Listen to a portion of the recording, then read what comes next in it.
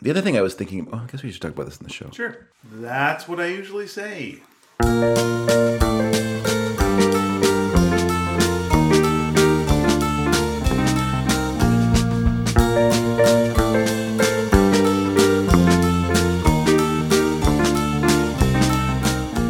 Hi, everybody. Welcome to the Sneaky Dragon Breakfast Show. I'm Ian Boothby. I'm David Dedrick. And we're doing this way earlier than normal. We're doing this it's just barely turned afternoon. It's the break of noon. It's the break of noon. Now, Dave got off work a little bit early. I did. For stealing. That's right. I was invited to leave early today. That's right. So they discovered me trying to leave with a 16-foot garage door under my jacket. Mm-hmm. And then someone hit the open button, and it just tore his clothes to shreds. Things got sexy. Yep. I thought they were going to get awkward. Yeah. I don't know if me sitting there in my underwear is adorable, but... Well, it's a pun on the door. Oh, okay. Thank you. That's where I was going with that. Sure. Okay. I shouldn't do jokes like that because when we translate this into other languages, it will make no sense. Yeah. That's the problem with animation, by the way. Like when you're writing an animation script and they'll go don't put puns in there. Okay. Because we're going to have to translate these and they won't make sense. And then we won't be able to do them when this is over in, Norway. Yeah. That's a thing.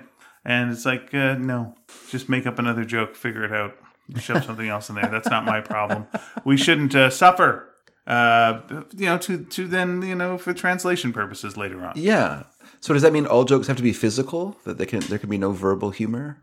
There can be, but no pun-based ones, I guess. There might be ways of doing verbal humor that aren't. In fact, I'm sure there are. I don't know. I mean, I guess. Would Who's on First work in French? I don't think so. Also, what's their knowledge of baseball? That's true. By the way. But I mean, even if you did tried to translate it just so people understood what it was about. Could I ask this question? Sure.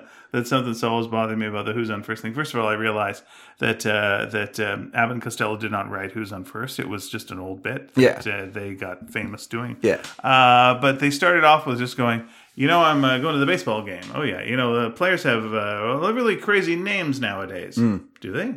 Why? Why do they have crazy names nowadays? Yeah. What happened with the names? What's the big change in the baseball lineup? That are you bringing in a bunch of foreign players? Is this the premise? Is this the premise? Yeah. That you've got to there's a guy called who's there. Yeah. See, a foreign player, and that's a crazy, crazy name. And then all the other names don't really sound like they would be from other countries at all. The premise falls flat. First of all, recently baseball players all have crazy names. Sure. Okay. Maybe they were thinking of Mel Ott, okay, the famous, I think he was a Giant, played for the New York Giants. All right. He's a popular crossword puzzle clue. Okay. OTT. How about Ty Cobb? That's kind of an Abner Doubleday. Well, he invented it. Well, it's kind of an odd name. So it's not nowadays. It's I'm just saying, from the start of baseball, they've had a crazy name. I'm thinking of that song by his name's got on my head, by David. Anyway, the musical songwriter, who wrote a song about baseball names, and there's quite a few kind of crazy names in there. Okay. Now I can't remember what the song's called because it's named after a baseball player. Okay, so I'm looking at the 1990 Chicago White Sox. Yeah. Okay. So we got last names: James, Mayer, Reagan, Robertson, Russell, Sullivan, Wilkinson. That's a crazy name. Williams, Schellenbach. That's a little bit. Loudermilk, Benz. I guess you get a joke out of Benz. Yeah. But that's about it. The premise to the joke is very weak and flimsy. Okay. So here we go. The song is. I wish I had the lyrics for it, but it's Van Lingle Mungo. That was the name of a baseball player. Okay. Of that time period. I guess he was inspired to open up. I wish I could find the lyrics for it though, because then we get more. Oh, wait a minute. Okay, I got the actual script for Who's on First here. Okay. And it's even worse. Okay. So Abbott says, "Yep. Strange as it may seem, they give ball players nowadays very peculiar names." Okay. So they give them the names. Okay. These aren't their names. These aren't their names. They give them the names. Costello, funny names. Nicknames. Like, okay, so these are nicknames. So now on the St. Louis team, we have who's on first, what's on second, I don't know who's on third. Okay, so you've given a person a nickname of like, what? Like that's your nickname for your baseball player. Yeah. That doesn't make a lick of sense. It's nothing. And like Costello's confused. Do you think this... As he should be, because this whole thing is bananas. I feel like... Okay, for the sake of conversation, I'll continue down this road with you. Yes, it is pretty... Those are pretty silly names. You're correct. Right. But even if it was like... But if it was anything, it would be... Those would be weird nicknames. Now, when they say, like, they give baseball players very peculiar names. Mm-hmm. So that would be, like, they would be the owners of the team or the coach. Like, the other players would not be naming themselves. Maybe journalists would give them names. Oh. Like sports writers would come up with little fun names for players, Okay. Maybe. All right. Let's go with that. So, because like...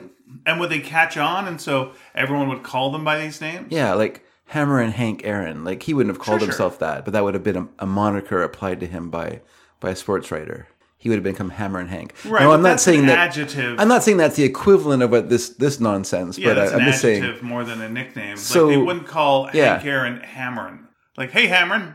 Like you wouldn't do that. No, you call him Hammer and Hank. That's right. Yeah, it's he has Smiling Stan Lee. Hank isn't now his middle name. It's Jolly Jack Kirby. That's right. But you wouldn't call Kirby, hey Jolly. Like you never do that. No. No, but I'm just saying like that's an example. You would call Jack King Kirby King. Though. Yeah, that would work because you stick in the middle. Yeah. So I'm just saying like if you're given like if the coach was given a nickname to a player and they gave them the nickname what? Yeah. Well, that's a stupid nickname because he's going. What out there?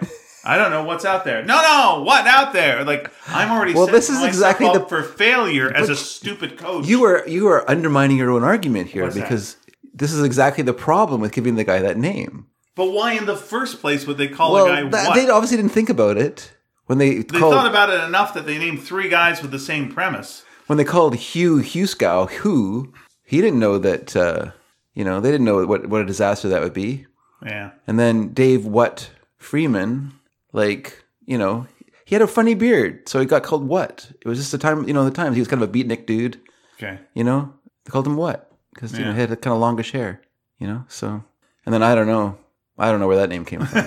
They probably couldn't think of a nickname for him. Yeah. They're like, I want a nickname. Can I get a nickname, Is this nickname? Boss? And they're like, I can't think of one. I don't know. So like, is his nickname 3 words? No, I think it's just all together. Slurred together. I don't know, yeah. I don't know. Yeah. I don't know. Yeah, I don't know. Well, see, I can almost see that. Because I could see like a guy who's like just kind of a dumb guy who's just like anytime they ask, so why are we losing? I don't know. Oh, okay. Well, why were you late today? I don't know. Yeah. And like I can see like, oh, well, all right. Hey, sure. I don't know here doesn't know why they were late. Yeah. Like that I can see. Because that's like a thing a coach would do because a coach is a bastard. So I could see that. Those names actually, in light of other names that occur later on in this sketch, those names are pretty unremarkable actually. Because isn't it like people named after days of the week or something? Like I can't remember the whole thing anymore. It's been a while since I put myself to the test. I'll just do you a fast burn through. Sure. Okay, strange as it may seem, they give ball players nowadays very peculiar names. Funny names, nicknames. Now, on the St. Louis team, we have who's on first, what's on second, I don't know who's on third. That's what I want to find out. I want you to tell me the names of the fellows on the St. Louis team. First of all, what are you talking about here? He just did. Like, why do you want him to name all the members of the St. Louis team? Why are we even starting from that premise? That's a weird thing. Anyway, okay. Yeah. I'm telling you, who's on first, what's on second, I don't know who's on third. You know the fellas' names? Yes. Then who's playing first? Yes. I mean, the fella's name on first base. Who? The fella playing first base. Who? The guy on first base. Who is on first? Well, what are you asking me for? I'm not asking you. I'm telling you who's on first. I'm asking you who's on first. That's the man's name. The whose name? Yes. Ooh, when you play off the first baseman every month, who gets the money? Pay off the first baseman every month. Who gets the money? Every dollar of it. And why not? The man's entitled to it. Who is? Yes. So who gets it? Why shouldn't he? Sometimes his wife comes down to collect it. Whose wife? Yes. After all, the man earns it. Who does? Absolutely. Well, all I'm trying to find out is, what's the guy's name on first base? Oh, no. What is on second base? I'm not asking you who's on second. Who's on first? Okay, keep going. St. Louis has a good outfield? Oh, absolutely. The left fielder's name? Why? I don't know. I just thought I'd ask. Well, I just thought I'd tell you. You didn't tell me who's playing left field. Who's playing first? Stay out of the infield. The left fielder's name. Why? Because he's on center field. Wait a minute. You got a pitcher on this team? Wouldn't be a fine team without a pitcher. Tell me about the pitcher's name. Tomorrow. Yeah, this is where, to me as a kid, this sort of started to stretch credulity. Yeah, now I would go along with the first three names. Now we're bringing it Tomorrow. home. Now, when the guy at bat bunts the ball, me being a good catcher, I want to throw the guy out at first base. So I pick up the ball and I throw it to who? Now that's the first thing you've said right. I don't even know what I'm talking about. Don't get excited. Take it easy. I throw the ball to first base. Whoever it is grabs the ball. So the guy runs to second. Who picks up the ball and throws it to what? What throws it to? I don't know. I don't know. Throws it back to Tomorrow at triple play. Yeah, it would be. Another guy gets up and it's a long ball to center. Because? Why? I don't know. I don't care. What was that? I said, I don't care. That's our shortstop. Okay. Take a victory sip. Take a victory sip of that. Okay. Yeah.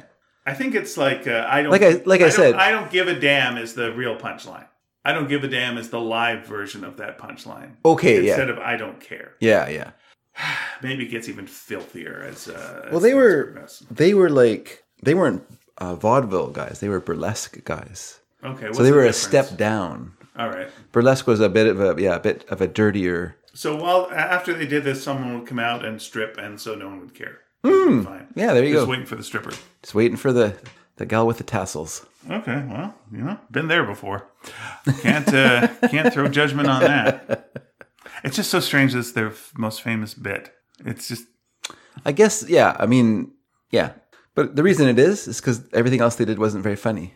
Oh, their TV show was all right. Was it? Yeah, it really was.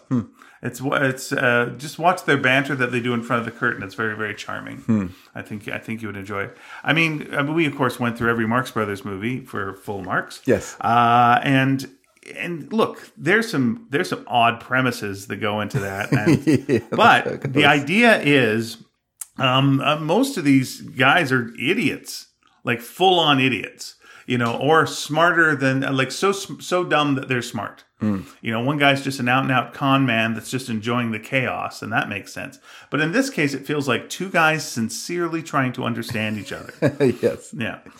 In a ridiculous situation, or in a two guys trying to understand each other in a world that makes no sense. Right. Like, why not start... It's not them that make no sense. The world they live in makes no sense. Right. And they're just... Because those names are crazy. They're right. But why not go with the idea of, like, make it a sketch or something, and just, like, Costello is the water boy or something, or Costello's working, even he's a peanut guy, for crying out loud. And just, like, your first time working here as a peanut guy? Yeah, but I get to see the games for free, which is fantastic. Absolutely. Things have changed a lot. I did it as a boy. Oh, you did it as a boy, eh? Well, boy, things have changed here since you've been a boy. Well, what's changed? Well, first of all, the names. What are you talking about, all the names? Well, the names are a lot crazier than they were back when you were a boy. Well, I don't understand what you're talking about. Okay, well, I got to fill you in on how the situation's going on. And then there you go. Instead of just, out of nowhere... Yeah. Names are crazy nowadays, huh? Yeah, all right. Sure. I guess they just wanted to get in as quick as possible. They didn't care about the setup. This is something I'm thinking about now because I'm writing more stand-up. And it's like, do you just state the premise and go? Or do you have to find like a natural conversational way of just going, man, it was a beautiful day today, and I walked by a this. And speaking of that, this, that, thou. Or just come out and just go, this. Yeah. And just go, this is the premise. Whatever I'm makes going you to comfortable. talk about this topic. I would say John Mulaney kind of falls into that category where he's like, he's unique. Blah, blah, blah. Yeah. I'm going to start up a story here. I have a friend who put up $20 in quarters into a machine and left that, played What's New Pussycat. There's no lead into that. Doesn't say, what's a funny song or something like that, or what's the thing you can do. No, he just starts telling you a story. And I think it just depends on what your comfort is as a conversationalist. If you need to have a lead in, if you don't, you don't.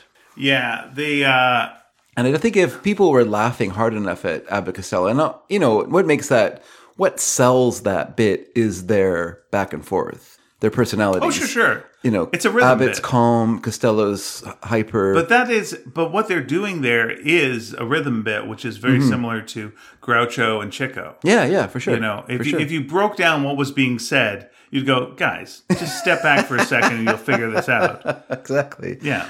The point of it, the point of it is this: you are engaged in what's happening, and you're not stepping back to go, "What kind of names do baseball players really do have names like this?" You know, like you're just enjoying the cleverness of the construction of this bit. And what's clever about it is how it's constructed. Yeah.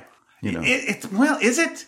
It is cleverly done. Is it? Because the rhythm is good. Yeah, That'll the give you. cleverness. But I don't think.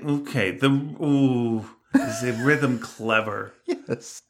Maybe it Who's is. on first? What? All that stuff is well done because it Rhythm- allows for the all those rhythm repetitions. Is the writing I would not like, and it's weird because of course it's a classic bit of comedy. Everyone knows it. Everyone treats it like it's a classic bit of comedy. You can't judge it by just reading it. You have to judge it from there. And I mean, like you say, it's an old bit. But I think the reason that it's theirs is because they made it theirs by their performance of it. You know.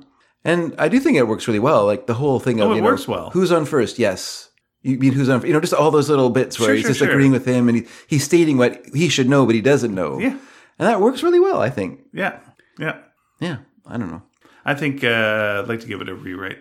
I don't think you need to. I don't think A, you don't need to. B, why? Well, I mean, they Why did. are we giving I'm it a sure rewrite? they did because Sure it they was did. an already existing bit. Yeah. You know, it's quite frankly, I'm sure it's a public domain bit by now, so knock yourself out. But if you were writing a bit like that nowadays, you know, okay, you could actually do this. You could actually do this. You know, it'd be like, this would work. By the way, there were always public domain bits, especially in those days when, like someone like, they say Jack Benny, when he started, was just a complete copy of another comedian. He just took, basically did his act. Right, but once you had an episode of the Jack Benny program on the radio, and he did it on the radio, then That's different. I'm talking about in the days of vaudeville or stuff like that, where there'd be two different guys, live show, guys on two different sides of the country, just doing the same bit, and that's just or different circuits, because there was the Pantages and there was the Odeon or whatever. There was the here's the how Keith you circuit. Here's how you do this bit nowadays. Yeah. I was at the park the other day. Oh, it's a beautiful day at the park, and everyone's got their dogs out. Oh, isn't it great to have a dog? And they got a special area there, and the dog is a dog. They call it a dog park. Like in the park, there's another park, a sub park. It's a park for the dog. Sure. And it's like, oh, that's nice.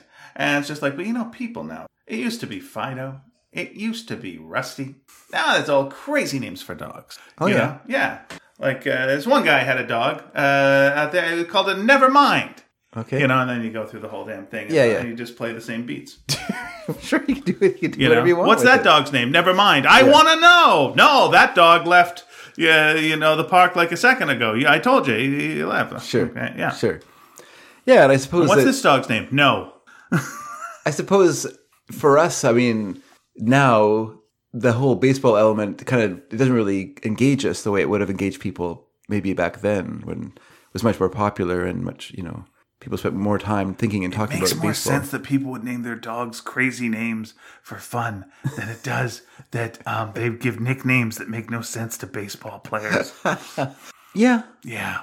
But I don't think people would have been as engaged talking about dogs at that time. No, they did not have dog parks then. No. They couldn't spare that land. That land was for tobacco and cocaine. But that's the thing. They could spare the land. That's why they didn't need dog parks. There was just places for dogs to roam. That's true.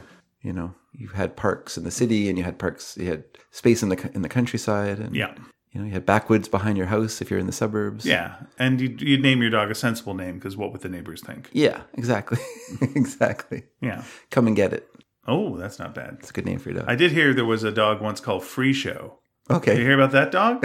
I did When you were a kid? No. Oh, you didn't hear about the dog called Free Show No, when you were I a didn't. kid? No. This was a popular joke when I was a young man. Okay. And it was like there was this woman, and she named her dog Free Show. Once again, the premise is weak. Because why would she name her dog? Why would she do that? Yeah. Yeah. Unfortunately, one day she left her door open. The dog got out. Well, at the time, she was in the bath. Oh, okay. but the dog got out, and she loved the dog. It was a valuable dog. Sure. And so she ran out of the house to get the dog. Yeah. Buck naked. And she's running around the neighborhood yelling, free show, free show. Yeah. That was a joke that we all enjoyed when I was a child. It's pretty daring. Mm-hmm. Pretty daring. I can see why the little thrill of badness and naughtiness. Did you ever see the comic strip, and I'm going, not the one now, called Sally Forth? The original Sally Forth? The original Sally Forth. It's not related to the one that is in the papers now? In no way, shape, or form. The one that was famously lambasted for its bad drawing, bad art at the beginning and of it. And then changed to a little bit better. Yeah. No, there was originally a comic strip called Sally Forth that was... I'm not sure where exactly it was published. Obviously not in newspapers. But it would be a situation where, like, she was just trying to take a bath or something. Or she's just trying to change or something. Oh, that was like Wally Wood. Did Wally Wood do that that's one? right. And then something went wrong. And then, like, she would end up naked in the last panel and, like, oops. And, but it's a Wally Wood nakedness. So it's a wow kind of a thing. Yeah. Yeah. Gotcha. Yeah, it's interesting that there was then a comic strip later on that had that same name. Same name. Yeah. Yeah. And the original Broomhilda strip was just straight pornography. But did involve the same characters. Yeah. Well, using always the same characters. Yeah. Gaylord Buzzard. What he did with his cigar. Huh. She stopped smoking, I think, in 1973. She did? Yes. How come I still think of her with a cigar? I know, but she did stop smoking. Because, don't have your characters smoke. Yeah. Yeah. I think she had a Saturday morning cartoon, as in, like, she was part 73, no, I can't accept that. You can't accept that 73 was when she stopped No, smoking? because how come I only think about her with a cigar? That was, like, in my paper when I was a kid. And I have some of the books. I was a fan enough of it to have some of the syndicated strips in paperback form. Yeah. I'm not, oh boy. Books I still have to this very day. Well, I don't have them. They were pretty good. I'm trying to see, like, when she stopped smoking. But I'm betting it was the 70s. She's always been smoking hot, let's face it. Oh, you're not wrong. She dates. She's very open about, her love life. It's like, good on her. She's very open about her relationships. I mean, I would say the only comic character that would have a more active sex life than Broomhilda would be Kathy. Kathy does quite well. Yeah. Let's see. Broomhilda. Pun on Brunhilde. All the kids like that joke. I would like to do I'd like to write a play, like a Kathy-based play, only so I can call it Act 1, Act 2. Oh, geez. That's the only reason I would want to do that. They had a podcast recently. Why the heck didn't they do that? Oh, my gosh. That is too bad. They missed their chance. Oh, my gosh. There we go. That is a joke for no one, because I don't think anyone remembers Kathy anymore. Oh, my gosh. I don't... Yeah, I know that she did quit smoking, but I'm not seeing where it is here. Your story's falling apart. It's falling to pieces. I don't think it is. But yeah, she was part of Archie's TV Funnies as well. Okay. Along with the characters Dick Tracy, Moon Mullins, Emmy Lou, Captain and the Kids, Dropouts, Nancy, and Smokey Stover. Weird. I guess they were all owned by the same company. It's weird that Sabrina and Broomhilda existed in the same place. Mm-hmm. And then later, she was in Fabulous Funnies, which had Alley Oop, Tumbleweeds, and Nancy. If only they had incorporated her into Sabrina the Teenage Witch television show. Oh, geez, yeah. That would have been better. What the heck? Why didn't they? Yeah. Why didn't they? Yeah, I stopped watching the TV show, but I think she became Queen of Hell. Yeah, I gave it one season, and then I was fed up. Yeah, and then she appeared in Riverdale. I don't know how they made that happen. But it's called Chasing Ratings. Oh, I got back in the early days of the comic. Broomhilda used to smoke cigars. Yep. No, it's just someone commenting on it. Because they did a comic strip fairly recently where she tells a guy to stop smoking. Okay. And then they mention, she used to smoke. And it's like, yeah, but they didn't. Because that was considered like a tough guy image. Oh, someone's wondering why they could. Yes. Like the Thing smoked cigars as well.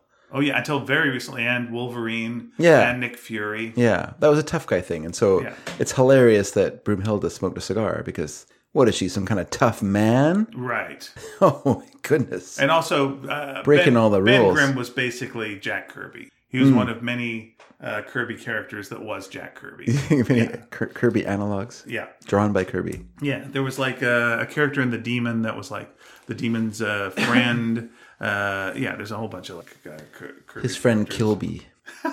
I like Kilby. Look this up. Sorry, I know I looked up too many things. You're getting carried away here. You know, you got me early in the day when I'm usually doing research for things, so I got researching energy, and that's the problem. Here we go. Okay. Someone asked, I was congratulating Russell Myers on 50 years of Broomhilda, and he appreciates fans' goodwill. Yeah. I asked him when she stopped smoking, and here's what he said. As to when she stopped smoking, the official answer is a long time ago. Translation, I don't remember. So there you go. But yeah, she still is a power drinker, though. Yeah.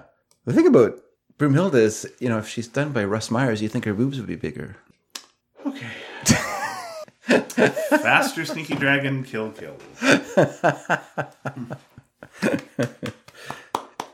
There you go. That's what you get with the breakfast show. Breakfast show gets a little blue.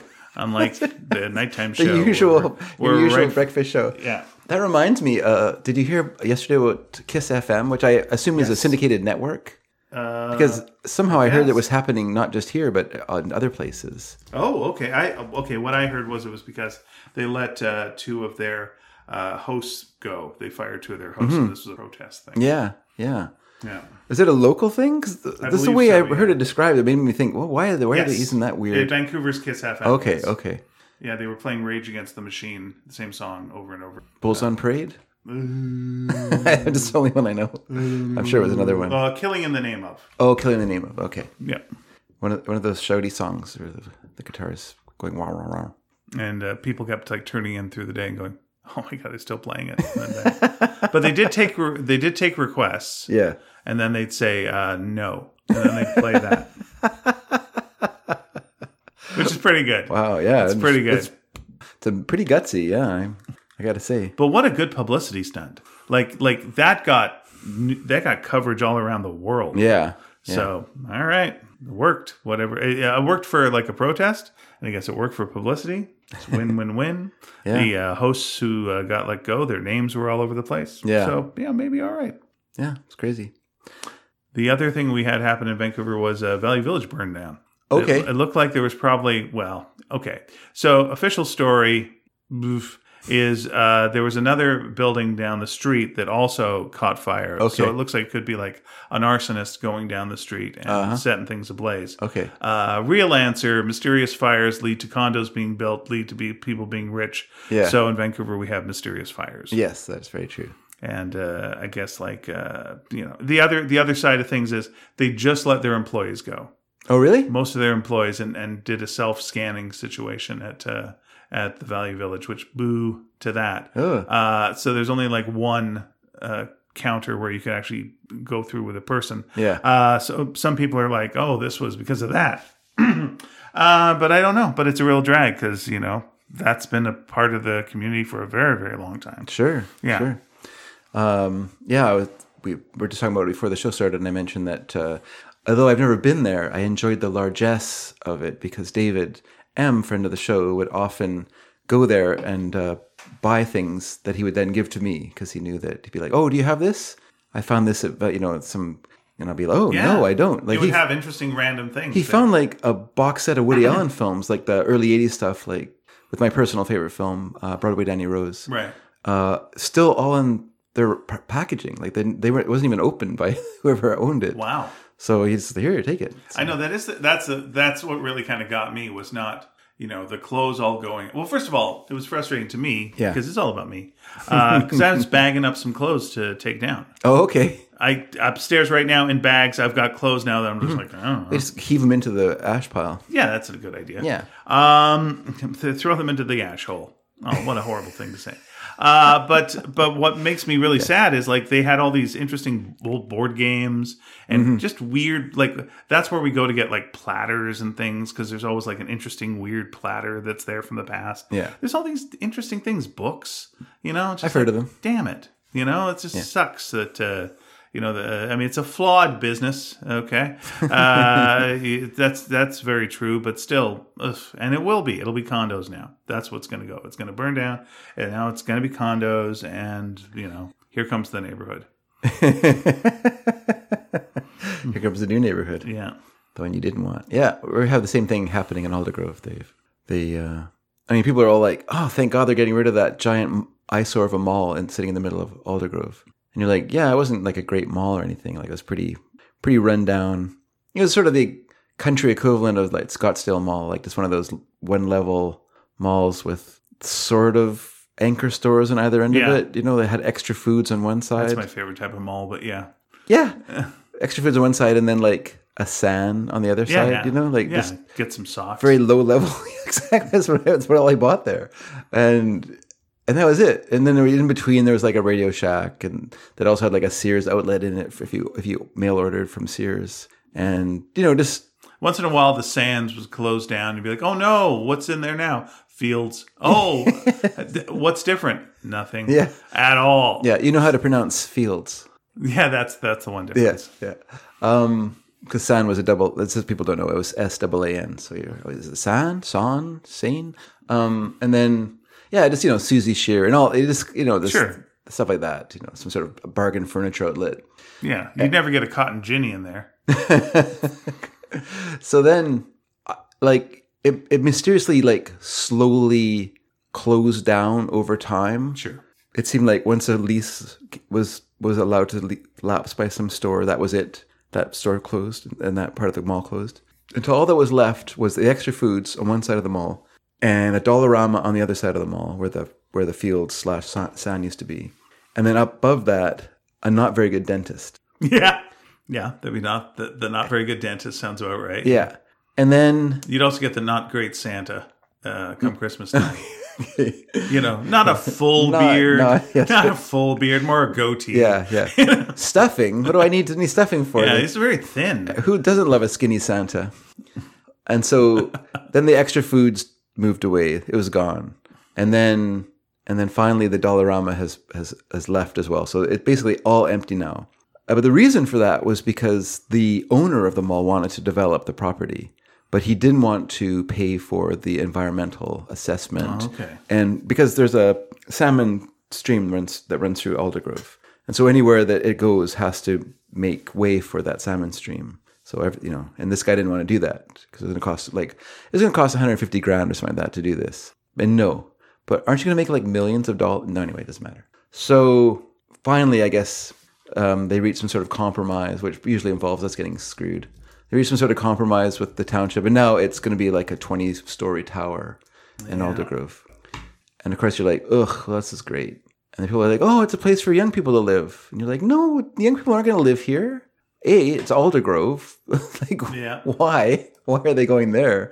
I mean, I guess a few are moving out there, but no, they're not. And then I was talking to someone else, and they said, oh yeah, I know a couple of people who bought condos there as investments. Mm-hmm. And you're like, well, this is for no one then. Yeah. It's just a big giant pyramid scheme that we're victims of. So, oh well, screw it. It's an NFT with a fridge. screw us all. Yeah. So yeah, I know. But everyone's so excited about it. They're like, oh, this is great. And you're like, great. You know what's great? That big dead mall in the middle of Aldergrove. That was fantastic. Yeah. You know what else is great about it? Across the street, that old Safeway with the arch thing. Yeah. It's now a Celian. That's the best. I love that place. That's great. Oh, it's so ugly. Uh-huh. Yeah. They got rid of... What's wrong with ugly? Let's get a wandering fair to come by and set up in the parking lot. There was one. Let's get an octopus whipping around and go like, that thing is just rocking back and forth. That is not safe at all. Has it been secured to the ground? Yeah. What? Is their haunted house just a van? Secured to I think it's just a van. How do they... Yeah. Everyone's going into the bathroom and not coming out. Yes, what is this? The Black Telephone? That's a new movie. You see, what's that? That's the new movie, the Black Telephone. That's correct, yeah. Yeah, it's the story of a kid who's got to deal with a landline that does not have call display of any kind, and it's terrifying. It's just like, who's calling? Well, you don't know. Just answer the phone. Well, who is it? I don't know. Just answer it. What? It's the middle of the day. Do you know who the director of that movie is? Nope. Scott Derrickson. Who directed the first Doctor Strange. Oh, okay. That's what he left Doctor Strange 2 to do that movie. You honestly should have done this. It's just like what doctor show do you do? Who? I'm asking you, what doctor show do you do? Who? I'm telling you. Yeah, and what do you do after that? Strange. Well, it is strange that you're not telling me what doctor show he did. I can't believe we didn't improvise a rhythm bit. Yeah. Yeah, no, I just think it's kind of odd that he was up, he's going to do Doctor Strange 2, and then he's like, nah, I don't want to do this. I want to make this movie, the Black Telephone, which apparently is pretty good. So yeah. I've read the plot, and it sounds like a good I'm gonna go see it. Solid plot. Yeah, I plan to go see it, but it's I just thought it was kind of interesting. I don't want to make this movie. I'm going to make this other movie over here. But then it's also good stunt casting to have like Sam Raimi as your director for Doctor Strange, right? Like that excites people. Sure. Yeah. Oh yeah. Especially after he hasn't directed a MILF. Boy, A MILF. You know what? Well, I don't think that's true. What if you welcome to Breakfast Radio, Breakfast Sneaky Dragon. Especially after 9 years is what I was trying to say. I couldn't say it, but especially after 9 years. No. Without a movie from Sam Raimi. The more I think, and I should just watch it again. The more I think about Multiverse of Madness again, with no spoilers for it, is that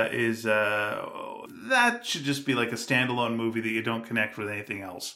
Like as its own thing, just put it over there, and as that's fine. It pretty much is. It kind of is because no one acts in character. Like at all. Like no one acts in character. Well, has Doctor Strange ever... he's different in every movie, basically. No one ever seems to know what kind of character he is. Yeah, it's like the best version of him, to be honest, was in like What If. It was one where he's trying to like save his girlfriend's life over and over again. Okay. And kind of gets more and more corrupted. And then also there is another version of him in that one as well. Yeah. And it's like, that's a really good Doctor Strange story. But because you're right. He's just casually jokey. Like, seems like, heck, we'll do that. Yeah. But then he's like, no, the rules. And, yeah. Wong's nearby just going, what am I doing? Am I your scold or am I your wild card who goes out and fights the abomination in a fight club type thing in Madripoor? Like, what am I? Am I the guy What are any of us? I'm the Sorcerer Supreme. So what's my deal? Have I got a big ego? Am I a humble man? I seem like I'm a humble man in the beginning, and now I'm like a big egotist. And then I'm the guy who gets Shang-Chi. What's happening? I like karaoke. Well, having learned a little bit more about that movie, I feel like if they're going to do like TV versions of those characters, that they shouldn't have any overlap between the movies and the characters for a while. Like the TV version of them, like the Hawkeye one works quite well because Hawkeye hasn't been in anything. And so that whole thing is just like, it doesn't matter what's happening in that. It's not connected to anything. Whereas with like doing WandaVision and then doing Doctor Strange so close together, and then of course part of the problem was COVID stopped both productions midway through. Right. And but I was listening to Blank Check talking about Doctor Strange, and they were mentioning that they were already making Doctor Strange 2 before they'd even started filming WandaVision. Yeah. So there was no communication between the two camps over what they were doing. So it's it just seems crazy to me that they, so the guys developing Doctor Strange didn't know what the guys doing WandaVision were doing. There was no attempt to, they did give kind of general big outline ideas, but not specific things. Say you're, okay. So we're going to go with letting people generally know, since the trailers say this, that she wants her kids. Yeah. Okay. So you're just a Marvel movie watcher. Yeah. You're like, well, what's the deal with Scarlet Witch? Well, Scarlet Witch was a girl who hated Tony Stark because there was a missile that killed her family, and it was Tony Stark's missile, but she survived. And then basically a Nazi scientist, or German scientist for Hydra, not Nazis, but sort of Nazis, experimented on her and her brother. Nazi adjacent. That's right. Experimented on her and her brother and gave her some powers, and then she teamed up with an evil robot, but then rebelled against the robot and saved the world. And Hawkeye, recruited her to be in the Avengers, and she's trying to be the Avengers, but she still messes up a little bit sometimes. It doesn't feel like she should be getting the blame she gets. But but her whole thing is then she falls in love with the Vision, and it's like she's in love with this robot, but oh, it's a really beautiful romance. They have a wonderful romance. And then, oh no, he's killed. Oh, it's terrible. Okay, so... Well, she kills him. They kill... He accepts his death, and yes, but then Thanos kills him. Kills him. I thought that she kills him, and then Thanos brings time back, and then he kills him. And then he kills him. But she had to kill him first, and then he reverses time, and then she had to make the choice to kill him. I'm just saying, like it's heavier than just him dying. Like she had to kill him, and then watch him die. Watch him die another time. She did it in vain. Big tragedy. Her big fucking tragedy is first of all had to kill the person that she loved. By the way, Star-Lord does the same thing earlier in whatever the thing, and people are like, that guy's an asshole. I was like, you know what? He also made the same deal with his girlfriend, where it was like, if Thanos catches me, you've got to kill me, because otherwise the world's going to end. And he does. He pulls the trigger. It just happens that Thanos, turned the gun to. Thanos does the same thing. He screws up the noble death situation, but both of them made the ultimate sacrifice for of like the person they love. Anyway, so her arc is. I watched the person I love die twice, and she's a mess. She went through this whole thing.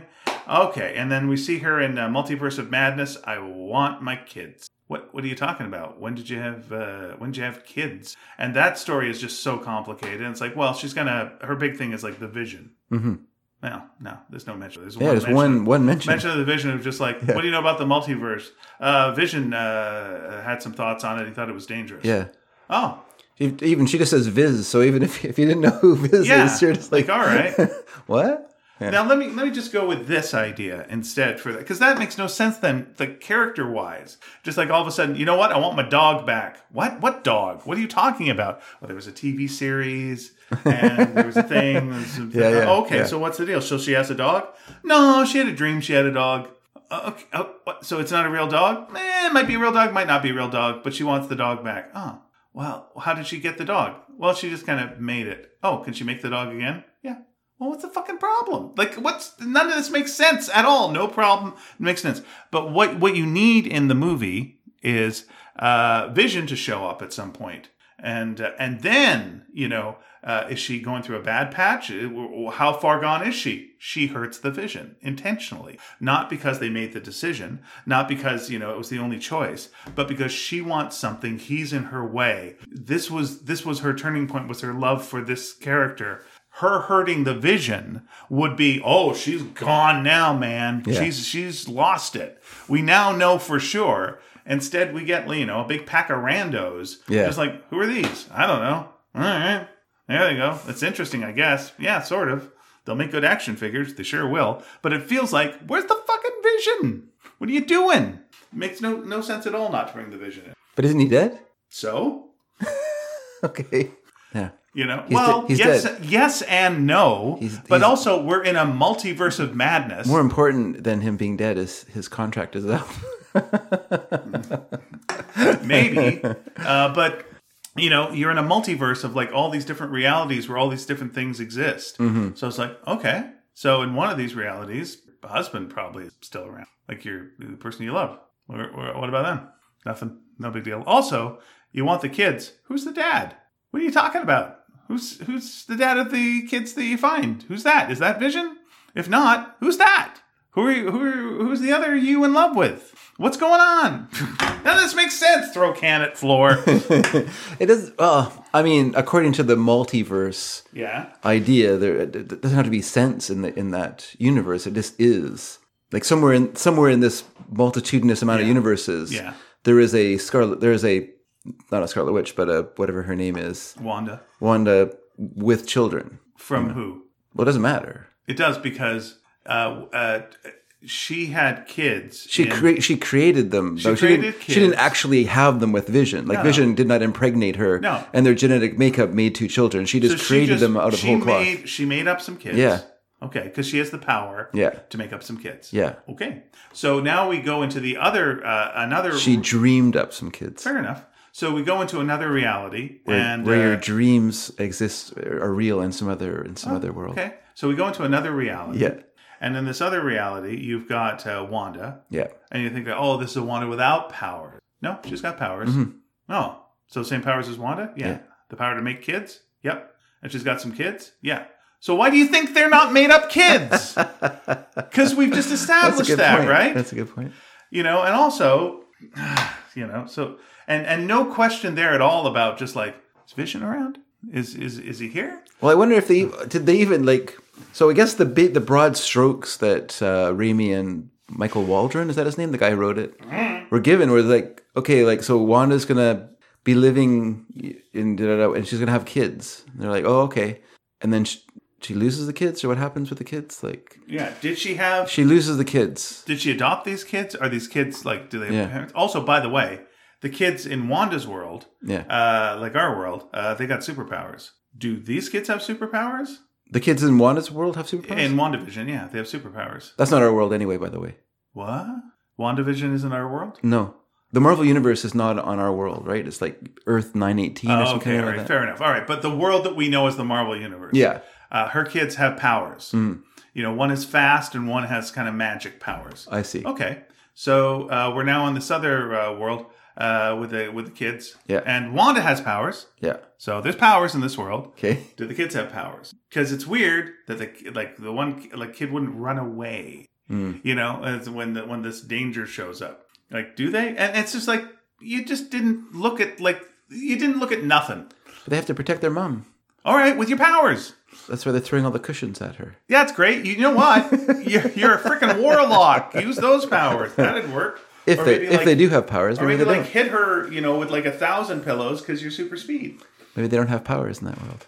Maybe they do, maybe they don't, but they don't bring it up. Like they don't. But care. they don't. Maybe once again, they don't bring anything up. Nothing makes sense. Did they know about the powers though? That's the question. Like they didn't know this stuff, so it's not like if the story is that they were only given the broad strokes of the story, then there's going to be details that they didn't know about. And one of those details is probably like, did the kids have magic powers? Because it's only near the end of the thingy that they show them, right? I guess. I don't know. It's rather odd. And the kids, by the way, like are in WandaVision, are aging up. And like they are multiple ages. Yeah. But like in this reality, they are the ages, like they're older. Yeah. Like, okay, are there any with like younger? Did they age up? Did these kids age in real time? Doctor Strange 2... Pizza's a ball. The Multiverse of Madness is probably the most like DC entry of the Marvel universe. Yep. Like it's basically like an auteur. It's a DC driven movie, yeah. I don't mean that in a bad way because there are DC movies that I like a lot, but I just mean it's just auteur driven rather than production driven. Oh, I was thinking plot wise as well. Okay. Because two DC things. One, a DC thing is we're going to kill a bunch of characters. That's a DC thing. DC loves to kill their characters like crazy. Then they'll bring back one like a different form or some shit. But the other DC plot they love to do is what characters did they kill in? Well, like if you look at like Crisis, that killed like almost everybody. They killed all these. Oh no, sorry, I'm thinking of Doctor Strange. Like who do they?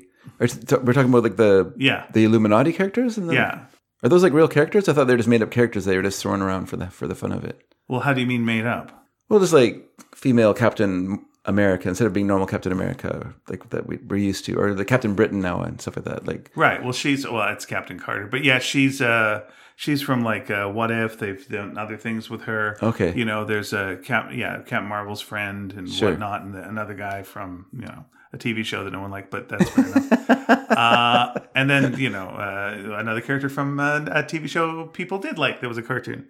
It's all like, oh, look at them. That's nice. You guys own these characters. Here they are. And then we're going to kill them. And that's what they do a lot in DC. If there's a big DC crossover, usually involving multiple realities, because that's what, they like doing. And I guess that gives you that kind of, you can do that because they're just alternate versions of other characters. You just killed Wonder Woman. What? Oh, but we killed the Wonder Woman from World War II. That's right. All right, fine. But the moral dilemma that they go with, and they did this with like Identity Crisis and stuff, is the heroes get together and they go, we've got no choice. We got to kill or we got to do something unethical. We got to do something really unethical. Mm-hmm. So they do something unethical, and then that corrupts everything, and then everything falls apart later on. And that's like a real, thing that they do a lot at DC. Sure. They like to... But also part of the Raimi-verse anyway, so Raimi's going to bring that sensibility to any movie he does, really. Right. My problem with that, and again, all right, this is tiny spoilerish, but like the Illuminati do something, and then they have bad consequences later. But I would like them to have underlined that doing the thing that they did was the problem. That you went, we've got to kill somebody because that's our only choice. Well, that's your flaw, and that's what's screwing everything up now because you made that wrong choice. That's the flaw, not that you looked in a magic book and that was the bad thing because don't read the book. It's like no. It's you yourself without reading a book went. We can't do anything else, so we've got to take a life. Nope. You got to find another way around it, and that's why I liked the most recent Spider-Man movie where Doctor Strange was laying down. He got no choice. We got they got to die. And that movie is supposed to come out after Doctor Strange too. Oh, that would have been good then. So yeah, that's one of the COVID problems. Yeah, but Spider-Man's like, no, we're not letting them die. Yeah. Well, it could end the world. We got no choice. Well, we have a choice. We're gonna not kill them. It's like we're gonna kill them. Nope. All right. Because he's a better character than Doctor Strange, morally. And he knows that's not what you do, and that's what saves the day. So I wonder if WandaVision was supposed to come out after Doctor Strange 2. And if that would have made it make more sense as a movie. And so her reaction is sort of like some sort of like reaction to the Vision dying and kind of creating her own wanting to have a family and having had this dream of these children that's unrelated to, so that reality exists anyway. And she's just tapping into it by dreaming of this idea of the multiverse being like in your dreams, being the reality. And so then WandaVision is a continuation of that story in that she then, I don't want to spoil things, but then she ends up in this town where she recreates herself, recreates what she lost or what she tried to have but couldn't have, and then recreates it herself, and then goes through that story, which is more of a redemption story, WandaVision. That would make more sense to me if that was the intended original order of things to come out, but it kind of got messed up by... Here's the super fucking drag about it. It's like, I actually would have liked the plot, now that I'm thinking about it, to be, Wanda can't stand reality, she creates a dream reality.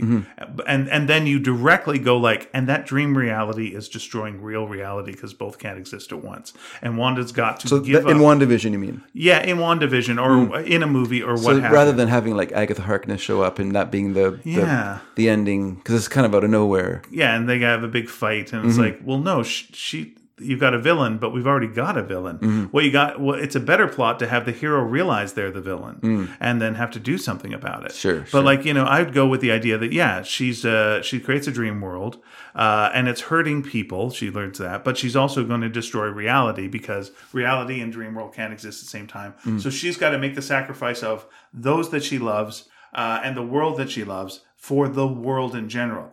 And so, that's an interesting kind of plot to go with, but they do not do that.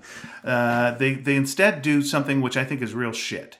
The more I think about it, which is this, the old, they go straight Eve, with this, which is just like, the Darkhold is the tree.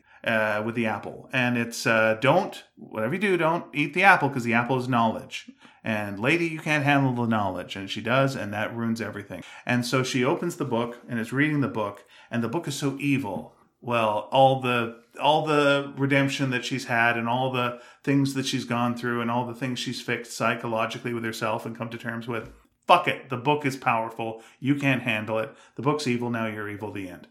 And it's just like, fuck. But what are you talking about? The show or the movie? Both.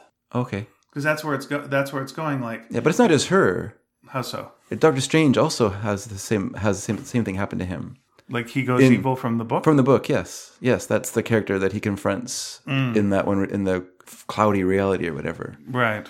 So it's not just only affecting her. It's affecting. So I guess it's an Adam and Eve story. Then I guess. Yeah. So because the idea that it happens to the character who gets killed in the one world, and it happens to the character who is, just living in some kind of destroyed reality, which apparently is his fault. Yeah. Through that book, The Darkhold, and yeah, I mean. So it's not just I mean, the way you're making your reading is What's both of their story like? Are either of their stories different? Like, did both of them use the Darkhold for noble reasons? Yes, but they yes. couldn't handle it, and both of them went evil because of it. That's exactly right. Yeah, yeah. That's the same story. That's dull. I don't know if it's dull. I mean, I think they're just looking for parallels. And I think also, I mean, if your objection is, it's just the Eve story, you know, the woman is bad because she seeks knowledge. Well, it's shared. It's a shared sin that both men and women are you know, looking, if they're searching for what they shouldn't know or or ways to do what they shouldn't do, you know. And yeah, sometimes knowledge is not great. So, but I don't think knowledge in itself should be evil, like, and that would then instantly corrupt you, and now you're beyond redemption or like close to it. Sure, you know, just like let's just call it like the atomic bomb, you know, sin, right? Like once you take that knowledge and make it reality, then you have to deal with the evil fallout of your actions. So, though, you know, if you're going with, you know, atomic energy or nuclear energy or what have you, I'm not talking about energy. I'm talking about the bomb. But but can you then use that power, you know, to say for good later on, and not use the bomb? Because we have not, you know, since we used it. We've lived under the threat of it. The threat of it. Sure. And, you know, there is to a degree an argument to be made that because there is the threat of the bomb, there's been less war because we can't have a war, because if we had a war, it would be the last war. So easy, Tiger, you can't have another. There's been lots of war. There's been a lot of war, but there hasn't been a war like you know, World War I. There hasn't been a war where it's just like send everyone to the slaughter. No, it's true. You can't. But I mean, for an inch of land. I mean, even outside of the atom bomb, there's lots of reasons why you can't have those kind of huge land wars now. But so you're taking the atomic bomb as like that's completely evil, and there's no good. I mean, that's an argument to be made for sure. I just think it's an interesting parallel. Yeah, I think it's a small. Like, to me, I feel like it's a small. Like it's not small. No, it's a small-minded story that goes with the idea of this is a book. The book is evil. Anyone that touches this book turns evil. It's just evil, evil, evil. Like, to me, that's small thinking. It's because, like, I think anything could be used for good, or any knowledge has like another side to it. There's no knowledge that's completely good. There's no knowledge that's completely evil. And so there's a book that's just completely evil. Works in a small little horror movie where you want to like, oh, this is the Necronomicon Ex Mortis. Yeah. You know, all right. And once it's opened, then boo, you say words from it, and then demons show up. And it's like, all right, that's fine. That'll move your plot along. But if you're going with the idea of these were heroes, these are people who have to make ethical decisions. Yeah. These are people that deal with power, great amounts of power already, and have to make moral decisions based on the power. And then they were exposed to this book, they can't handle it. Nope, that's the end. They're just bad. I don't know. That seems cheap. That's a cheap plot thing. That's a boring way to go. It's too easy. That's just like, oh, poof, you're evil because you read a book. Boo. No, I don't think so. I think like most people, yes. But then, all right, maybe you can handle, you know, this and figure something out. You know, you're stronger than, you know, maybe this dark knowledge than this demon. Sure. Than this demon Scython or what have you. Well, don't worry, because it's little steps to the big problems. So you know, sin of pride. I can handle this. This book's nothing. Yeah. You know, Doctor Strange, I think would be a good example of a prideful person who thinks very highly of himself. You know. And I think what that movie is mostly about is, I think I said it a long time ago, it's just like, can this Doctor Strange be better than those Doctor Stranges? You know, you just gave me a better idea for this movie. Go ahead, please. Well, I'm just done. I mean, I think throughout the film, it's just examples of bad choices made by other Doctor Stranges that he avoids, and he also does use the Darkhold and is able to. I mean, he does get some outcome, but he does use it to and is good, you know, and avoids the obvious bad choice that's presented to him at the end of the movie. I'm trying not to be too spoilery here. But he does he's the one doctor who doesn't make the bad choice, you know, and And the so easy choice. easy choice that was similar to the choice that the Illuminati made. yeah. Which is the choice that you have no choice. And that another version of himself also made. Yeah. You know. Yeah, I'm gonna say that one more time. I think he made the choice of like choosing that he had a choice. Mm-hmm. Whereas the thing that made the other ones kind of dark and evil was, well, I've got no choice. Mm-hmm. And once you throw up your hands, once you make an easy choice, or you not even an easy choice, but just go, there's no choice. This is the only thing we can do. You know, you're Superman and Man of Steel. I got to kill Zod. I got no choice. It's like, nope. Once you do that, now we're going down a bad road. Yeah. But here's where I would go. Then I mean, it depends on your hero. Okay. You know, like I think there's some heroes, not heroes necessarily, but some superpowered people who can make those kind of choices and it works for their character. Superman, that doesn't work. Like, it doesn't feel like Superman if he's having to kill someone in order to affect what he's trying to do. That's not in Superman's nature. You know, Wolverine can do something like that. Mm-hmm. And you're like, well, that's that guy. That's Wolverine. He's also got a very small amount of power. But he's also knife hand. Well, that's the thing. Yeah, that's right. Yeah. Well, that's a good point. Yeah. But Superman. Superman has a Rolodex of powers that he can like go to. Yes, and he's also like this sort of ultimate idea of goodness. Yeah. Have you not tried your super ventriloquism yet? Because you do have that. You do have that. And that would perhaps distract Zod. That would have freaking worked. Distract Zod into climbing into a box. You're not wrong. Like that actually would work. Like if you had him with super ventriloquism and like Zod's gonna like zap a guy, and then you just like have a voice coming from the other side. Hey, it's me. It's like, who's that? It's like, now get him. I hope his super ventriloquism is better than that. Hey, knucklehead. What are you? Some kind of stupid head? I'm over here. Yeah, you're over here. There you go. You can't move your lips. Well, here's where I would go then with the and this is a completely different plot. So this is not a spoiler because we say that and then we like dump like 10 spoilers. But here's a non-spoiler. Which is, what's the difference between Wanda Maximoff and Dr. Stephen Strange? Dr. Stephen Strange grew up rich, grew up prideful.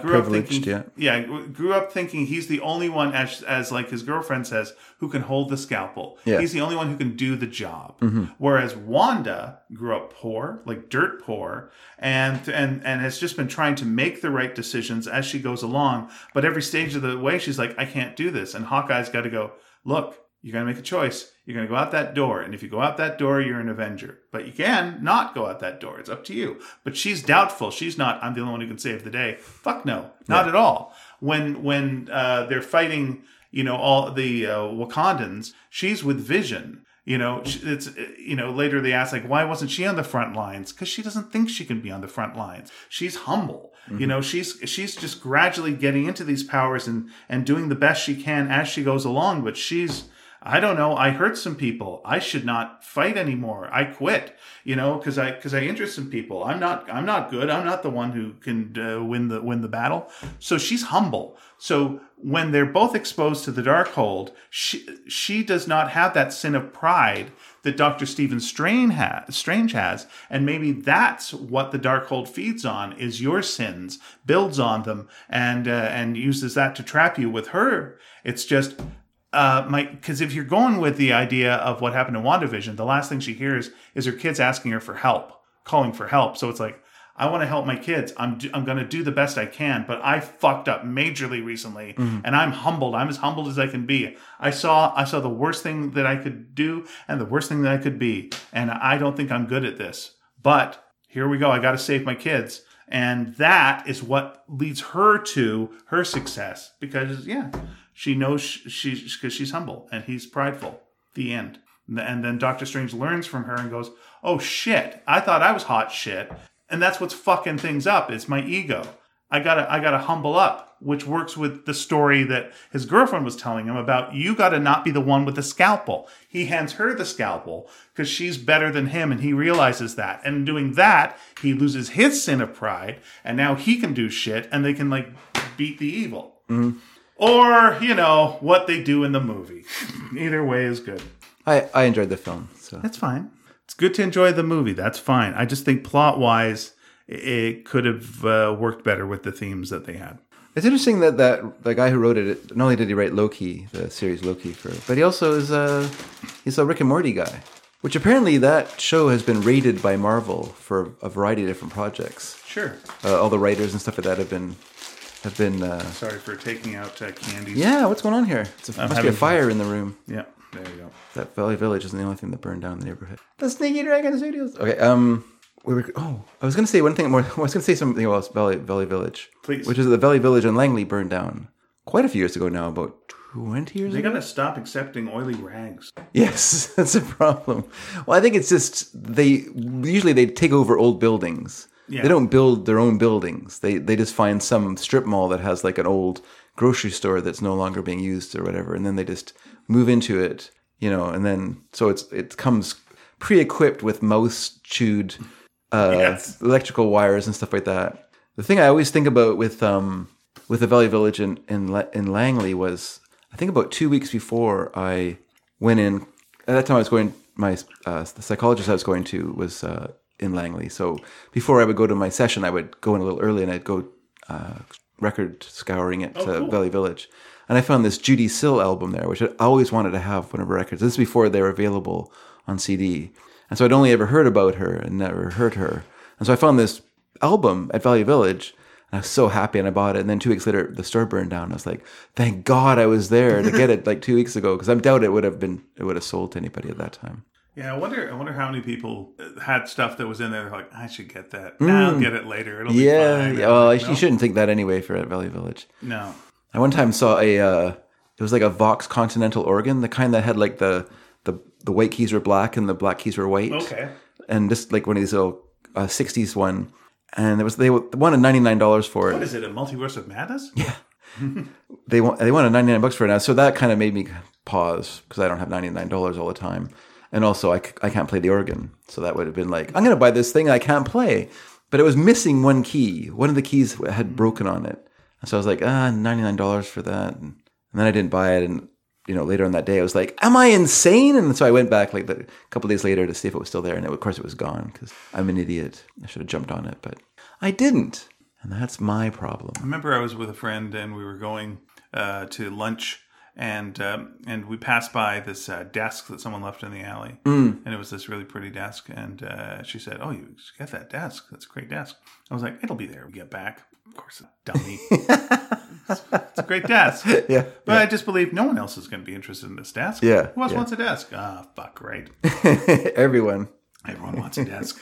Well, that's the thing. Like that organ, I guess it was obviously popular in the 60s. It's probably on like Question Mark and the Mysterians, 96 Tears or whatever. But then also it was popular in the New Wave era as, behind like Elvis Costello and people like that, the parping organ sound of I don't want to go to Chelsea and whatnot. And so even if I couldn't play it, it still would have been cool just to have just to fool around with and make noises. Mm-hmm. And yes, you can tell right now, like I'm still mad at myself. These. I think this is before the girls were even born that I saw it. So it's what long went time up ago. in place at the Valley Village that burned down? That one. Oh, there was one there? Yeah. No, the Valley Village that burned down. You're talking yours. Yeah. What rebuilt in its place? It actually was a Valley Village. They just rebuilt the building and stayed there. Yeah. Okay. Yeah. So you never know. It might stay on. All right. I was talking to my neighbor, who, because I've noticed him just being around the house the last little while, and I was talking to him, and I knew he had some heart problems, so he's been off work because of heart ailments, Right. and just kind of slowly getting better from that. But he wasn't kind to himself for a long time, and smoked and drank, but I said, oh, did you retire from your job? He goes, no, the company I work for closed down. I was like, oh, because I know that they made containers. And I was like, well, the world needs containers. Like, there's no shortage of the need for containers. Like, how come they shut down? He says, oh, well, the owners were offered $120 million for the property. So, of course, they closed the place down and took the money. They just happened to buy in like this perfect location. When it was put there was nothing there, right? It was just like near the Fraser River on River Road, just like a out of the way place full of like, old warehouses and stuff like that.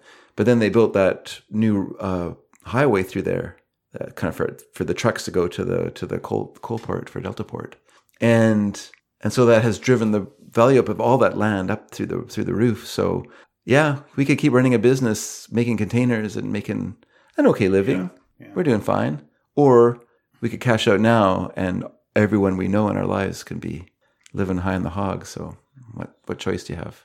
The obvious one. Yeah. So I think I was thinking the other day, because we always had a little bit of like from our neighbors to either side of us. yeah, And it's like never clear what that's about. Like, since we moved in like 3 years ago, and we thought like, maybe they were friends with the people that were there before us, and so maybe that was bad blood or something like that. Yeah. But my suspicion is this: that when I looked back on Google and saw what this house used to look like before it got rebuilt, okay, it was not a great looking house. sure. And I'm thinking like, I think they were hoping like that someone would buy like all the houses in a row as they do in this kind of neighborhood, and then put something up. But because the house in the middle is not game for it, it's stopping them from selling their places and cashing out. Maybe. Yeah, it's. I don't know if this area has there been zoned for multi.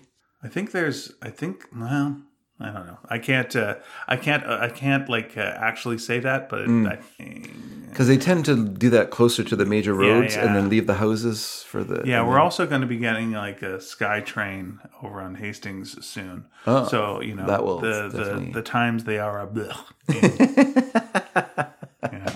That will bring changes. Yeah. So I'm enjoying the little shops while I can here. Yeah. Little grocery stores and little places. Yeah. I know, it's weird. Like, I was driving here. We actually came into town last night. We went to the Princeton pub because Lisa's cousin, put that in quotation marks because he's not actually her cousin, but they grew up together. Their families were. She and her mom met her cousin's mom when they were nursing together. They nursed together. Oh, okay. Here in Vancouver at a hospital that is now long gone. But so they've grown up together and everything. So he was retiring from his job after 41 years there. Ooh. Isn't that crazy? Yeah. Can you imagine going to starting a job, you're 24 years old, and then you're there for 41 more years? I have changed my job every 10 years, basically. Mm-hmm. Well, I could see if I stayed with theater sports the whole time. Yeah. Yeah. And there are people there, or were people there, that were there for like 35 years. But wouldn't you hate yourself? Wouldn't you be like, I should leave? Yeah. That's one of the reasons I left, but yeah. At the same time, you're like, oh, it's so nice here. You're complacent.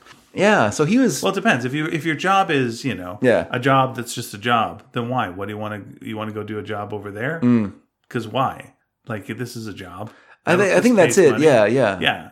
And I mean, once you're, what's the job, they know you, you know your job, and yeah. If it's not like an ambition thing of like, I want to work my way through the ranks. I know I just want to like be here, do my job, go home. That's fine. Then I think that's what it was for him. Then working for the apple factory is the same as working for the orange factory. yeah. So he worked at the granary down on by the Broad Inlet. Right. Oh, and he embezzled as well. Clearly. Yeah, great. Because you worked there for a long time. Yeah. He has... we often wondered why he had his own silo at his house. Yeah. Like, it is a suburban house. And he goes, like, what's in the silo? And you'd go, pornography. I'm like, what? Can I look? And it's like, no, it's pornography. Yeah, no. That's my personal pornography. I see grain coming out of it. No, that's just a squirrel that is, like, eating some of the pornography. And he's dropping nuts. So, yeah, that's what happens to squirrels when they read pornography. They drop nuts. So he had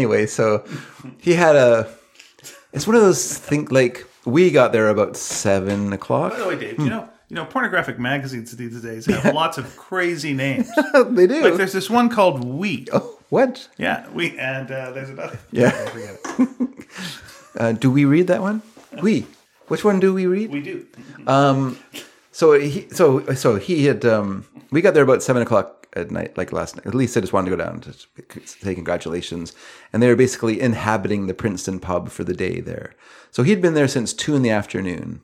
Okay. We got there at 5. No, sorry, at 7. We got there 5 hours later.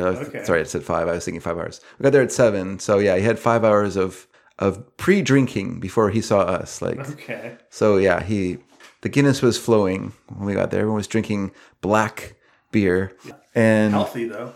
Because they're Gaelic, like they're very Scottish. They say it's like eating a loaf of bread, and nothing healthier than eating a whole loaf of bread. Like he goes, David, do you want something to drink? He says, I know you don't drink, but you can get like a cranberry or something like that. And I said, oh, I'll have a Coke. He's like, a Coke? I said, yeah. Well, that's a lot of sugar. I'm like, what are you drinking? He's holding this giant black Guinness thing right by my head. What do you mean a lot of sugar? I know there's a lot of sugar in Coke, but what are you? That's fermented sugar you're drinking there. Yeah. So, but yeah, it was just kind of funny. And then he was telling us, he's going like, yeah. And so he says, the gal who's taking over from me, I was showing her the ropes today. I took her around and I was showing her like what vents to open and what things to shut. And he described it like that. And I was like, that was your job? Like you just went around and opened. I thought you were like, I always thought he was like a machinist, like, or did like, what do they call those people who fix the machines? The machines break down and they go in and they. I used to know a guy who would do that. Yeah. Yeah, millwright. A millwright is it? Yeah.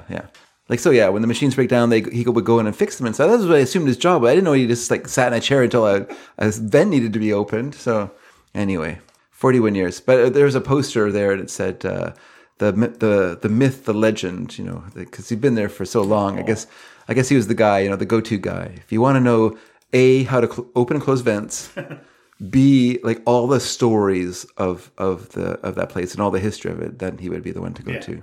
He's also a Yeti. He's big. He's taller than I am. And he's a big guy. So he's about 6'4", bigger than me.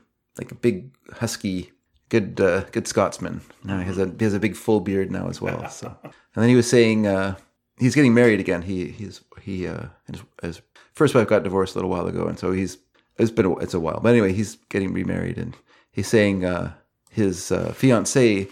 He said, suggested, that maybe they should get married. And he said, sure, that sounds like a good idea. And he says, when do you want to do it? And she's like, well, how about August? He's like, August? That's like 3 months away. How are we going to let people know? She goes, well, we're not going to have that many people there. Well, you might not be having many people there. I'm going to have a lot of people there. I have, including Lisa in this, like I have important people in my life. He's giving her a big hug. Big drunken hug. Get to go to a wedding. Yay. I know. That's the thing. Yeah. Can I sneakily use my phone during it? Do Wordle? Sure you can. Yeah. Save up. I was trying to look up which has more sugar. I'll save up Coke 6 or 7 days of. I'll save up 6 or 7 days of Wordles and do them all at once. Yeah, you get to go to a wedding. You get to like stand around. You get to have a meal. That's good. You get to sit down. Get to watch them get married. That's good. Dance a bit. It's pretty good. It's good. It's fine. I did okay at Wordle today, but I killed on the box office game. Wordle seems to be, by the way, lately just being dickish. Like it feels like they're trying to be jerks. Like and so you got to. It's totally random, apparently, but oh really? Because it really does feel like hey, come on, guys. You're just trying to be dinks here. Yeah. Like it's not a word that would be in common use at all. It's just like all right. This is you just trying trickery. Some are like that. Skullduggery. This is nonsensical. I don't mind those words. It's words that I don't think are real, like gamer. That's when I really get I get irate. Gamer? What kind of word is this? They just made that up yesterday. I don't want this in my Wordle game. That's right. It's game me or nothing. But you did well in 1984. Yeah. That's my sweet spot. We went down a list of like all the movies from 1984, and it was just ridiculous. The sheer amount of movies that were in 1984 that were like good. You mean popular? Not even good. Just like good, or just movies you remember? Yeah, it's like let me look at it because it does get it's ridiculous. Well, the thing that I thought was ridiculous was the other day it was for 80. I think it was also 84. Maybe not 84. Maybe anyway 82 maybe. But Raiders of the Lost Ark was still in the top 5 at 38 weeks. Yeah, 38 weeks still in the theaters. Like, even if a movie's popular now, it's not in the theaters that long. No. Like Maverick. It's very popular. It's obviously made a lot of money. But we got to get it to get it out of here. Let's get it to the streaming. Get it to the streaming real and fast. That was something I was thinking about.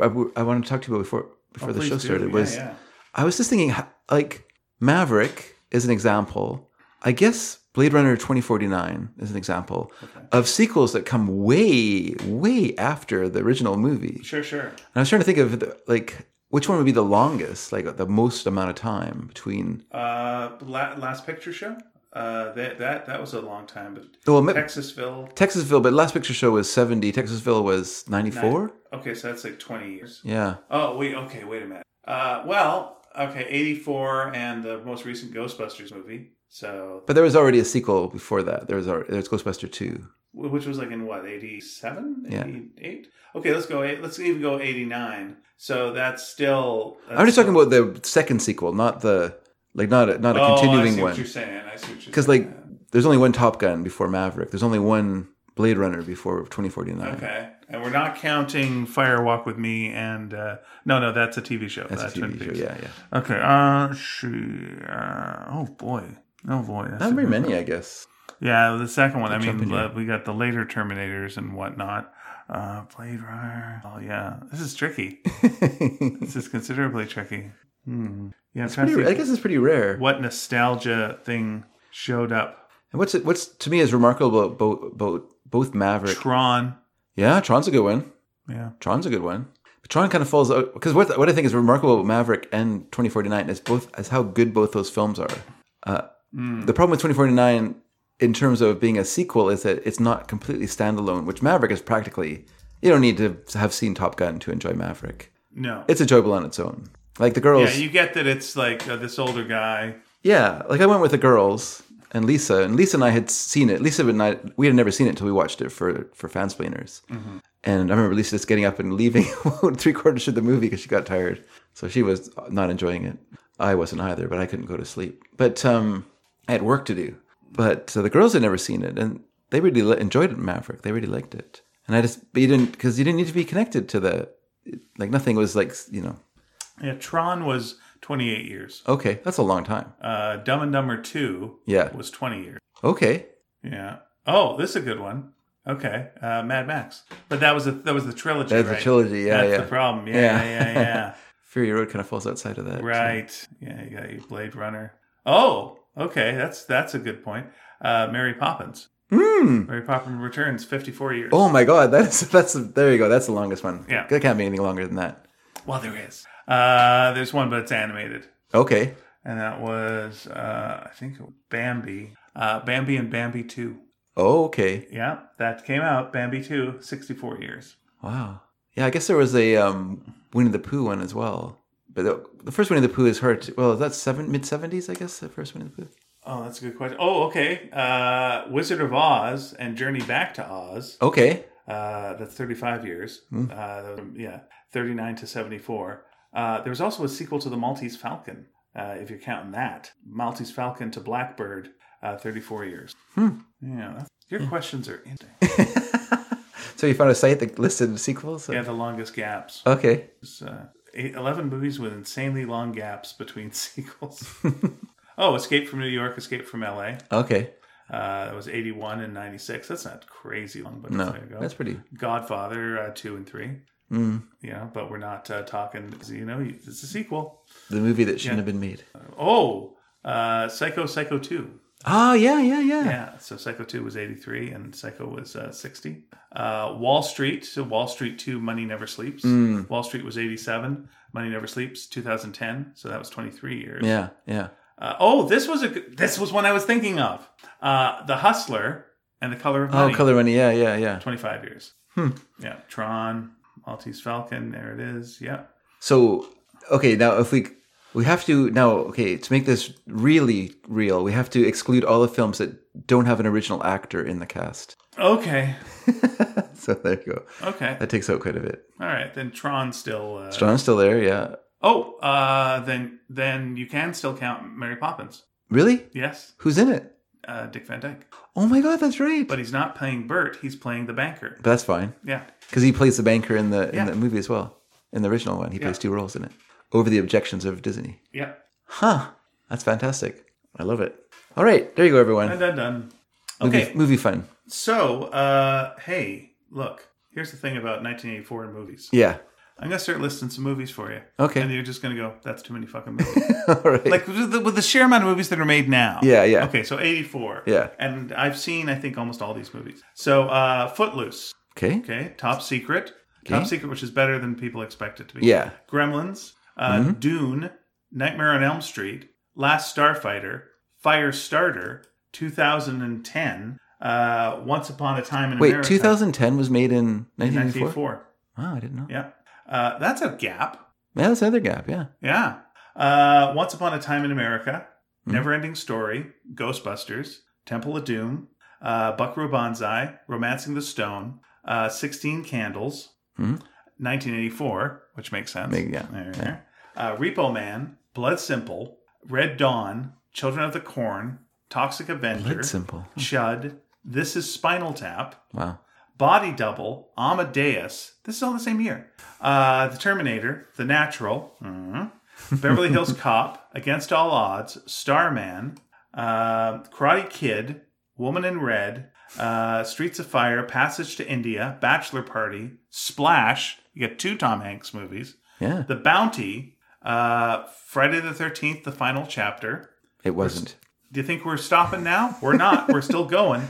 Purple Rain, Police Academy, Conan the Destroyer, Supergirl, Paris, Texas, Star Trek 3, The Search for Spock, Beat Street, Cotton Club, Missing in Action, and you also have Sheena. I'm not ending on a good one. But that's a lot of goddamn movies. That's crazy. Holy smokes!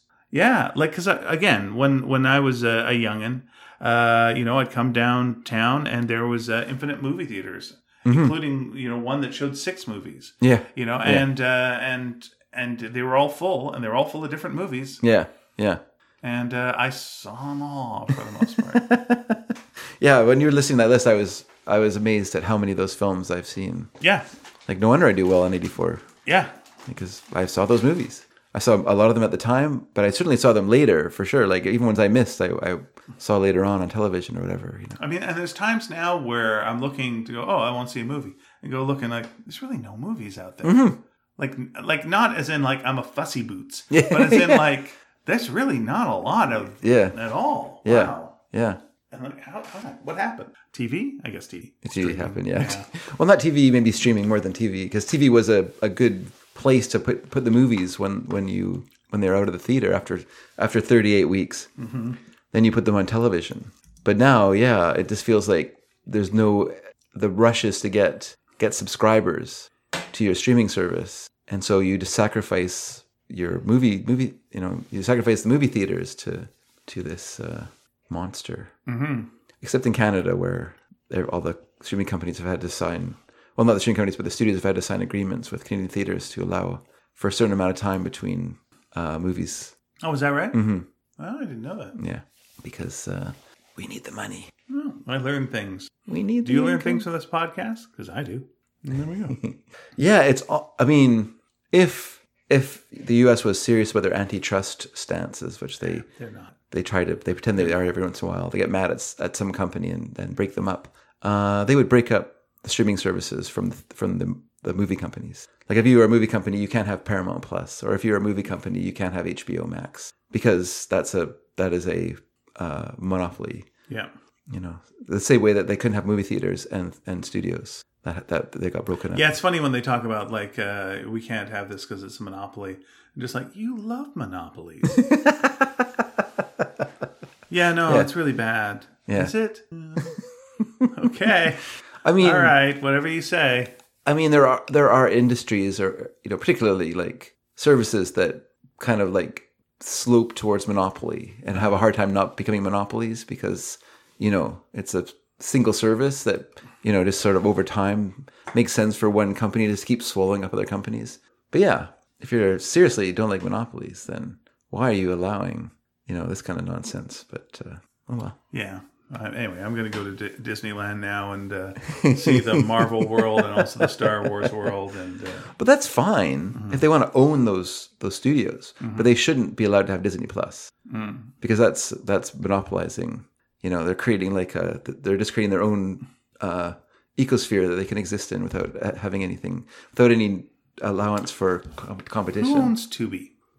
I have no idea who owns Tubi. Mormons? Yeah, sure, probably the Mormons. That makes sense. That makes sense to me too. Do you know what?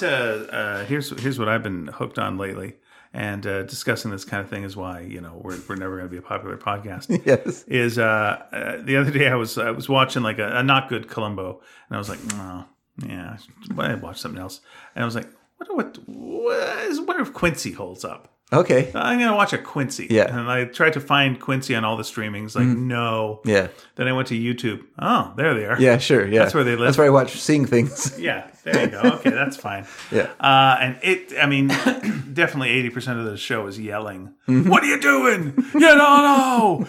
Mind your own business. I'm going to do it. It's just like everyone's yelling at each other. Yeah. But they love each other, really. Sure. It's fantastic. And Sam and Quincy. Yeah, Sam and Quincy and whoever this guy is, who sounds like the guy from Magnum, but he's not the guy from Magnum. But he's the guy, like, we got to do this by the book, Quincy. You can't do this. You're not a detective. Is it William Quincy. Daniels, or whatever? No, it's not St. William Elsewhere? Daniels. He has a bit of that voice. That's a bit of William Daniels. It's a bit of that. It's a mustachioed guy. Okay. Who's a bit uptight. Dear me. But you know what? Yeah. He gets results. Yeah. And Quincy gets results, and I respect that. But every step of the way, I got to tell him. You got to do it by the book, Quincy. Well, he's right, because if Leave it to the cops, Quincy. Yeah. This isn't your business. Don't you have a stack of papers on your desk? Yeah, you pencil pusher. Yeah. Fill out my own forms. But these punk rockers are killing the kids. Yeah. There was a... Personal favorite episode. That's good. Yeah, that's a classic. Actually, the one that stuck in my head the most is one where he goes on a boat cruise with a friend, and people are dying on the cruise, and it turns out it's from ergot. I think that's what it's called.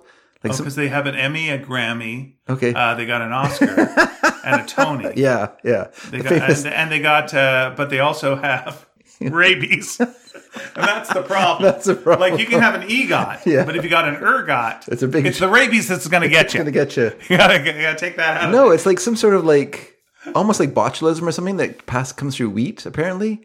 As I remember it. You should ask the cousin about this. Believe me, this is a long day. Yeah, that's right. And so I guess there was some kind of bowls, bowls you could eat. Okay. On this thing, and then people ate the bowls, and then they got this ergot and died. Oh. And Quincy discovered it in his makeshift coroner's lab on this cruise liner. Mind your own business, Quincy. That guy wasn't in this one. Okay. Well, there's always someone telling Quincy to mind his own damn business. That was the captain this time. Yeah. Well, we watched one where he was sexist towards his replacement, while he was on vacation. But then they end up falling for each other. It's like, it's a very beautiful woman. Because she was 30 years old. Oh my God. And he's 57. Jack Klugman. He's Jack Klugman. I mean, no offense, but you're Jack Klugman. You know who you marry? Brett Summers. And we all go, yep. That's fine. Yeah. Am I putting down Brett Summers? No. Am I putting down Jack Klugman? No. But I'm not. Bo Derek does not enter the battle. Yes. It's not in on this. It's a weird thing. But we were watching an episode. But actors love it. They sure do. They love it because you know what? Quincy is not 57. If you looked at the Bible of the show, be like Quincy, 40 years old. Because all those shows, the actors are always 10, 15 years younger than their actual age. Yeah. It's a fact. If they're a hero, they also fought in Vietnam. How did it affect them? Occasionally. Love an episode about a friend of theirs from Vietnam. Is that why Quincy's a Vietnam guy? No, he's not. But because he's not a hero. Okay, because James Garner was Korean War. Okay. The Rover Files. Yeah. But for the most part, you get your Magnums or whatnot. You get a T.J. Hooker. That's right. Magnum was a fan of it. That's right. T.J. Hooker also fought in Vietnam. He couldn't have. Well, he did. So, I also fought in the Clone Wars. So we're watching. That was a long time ago.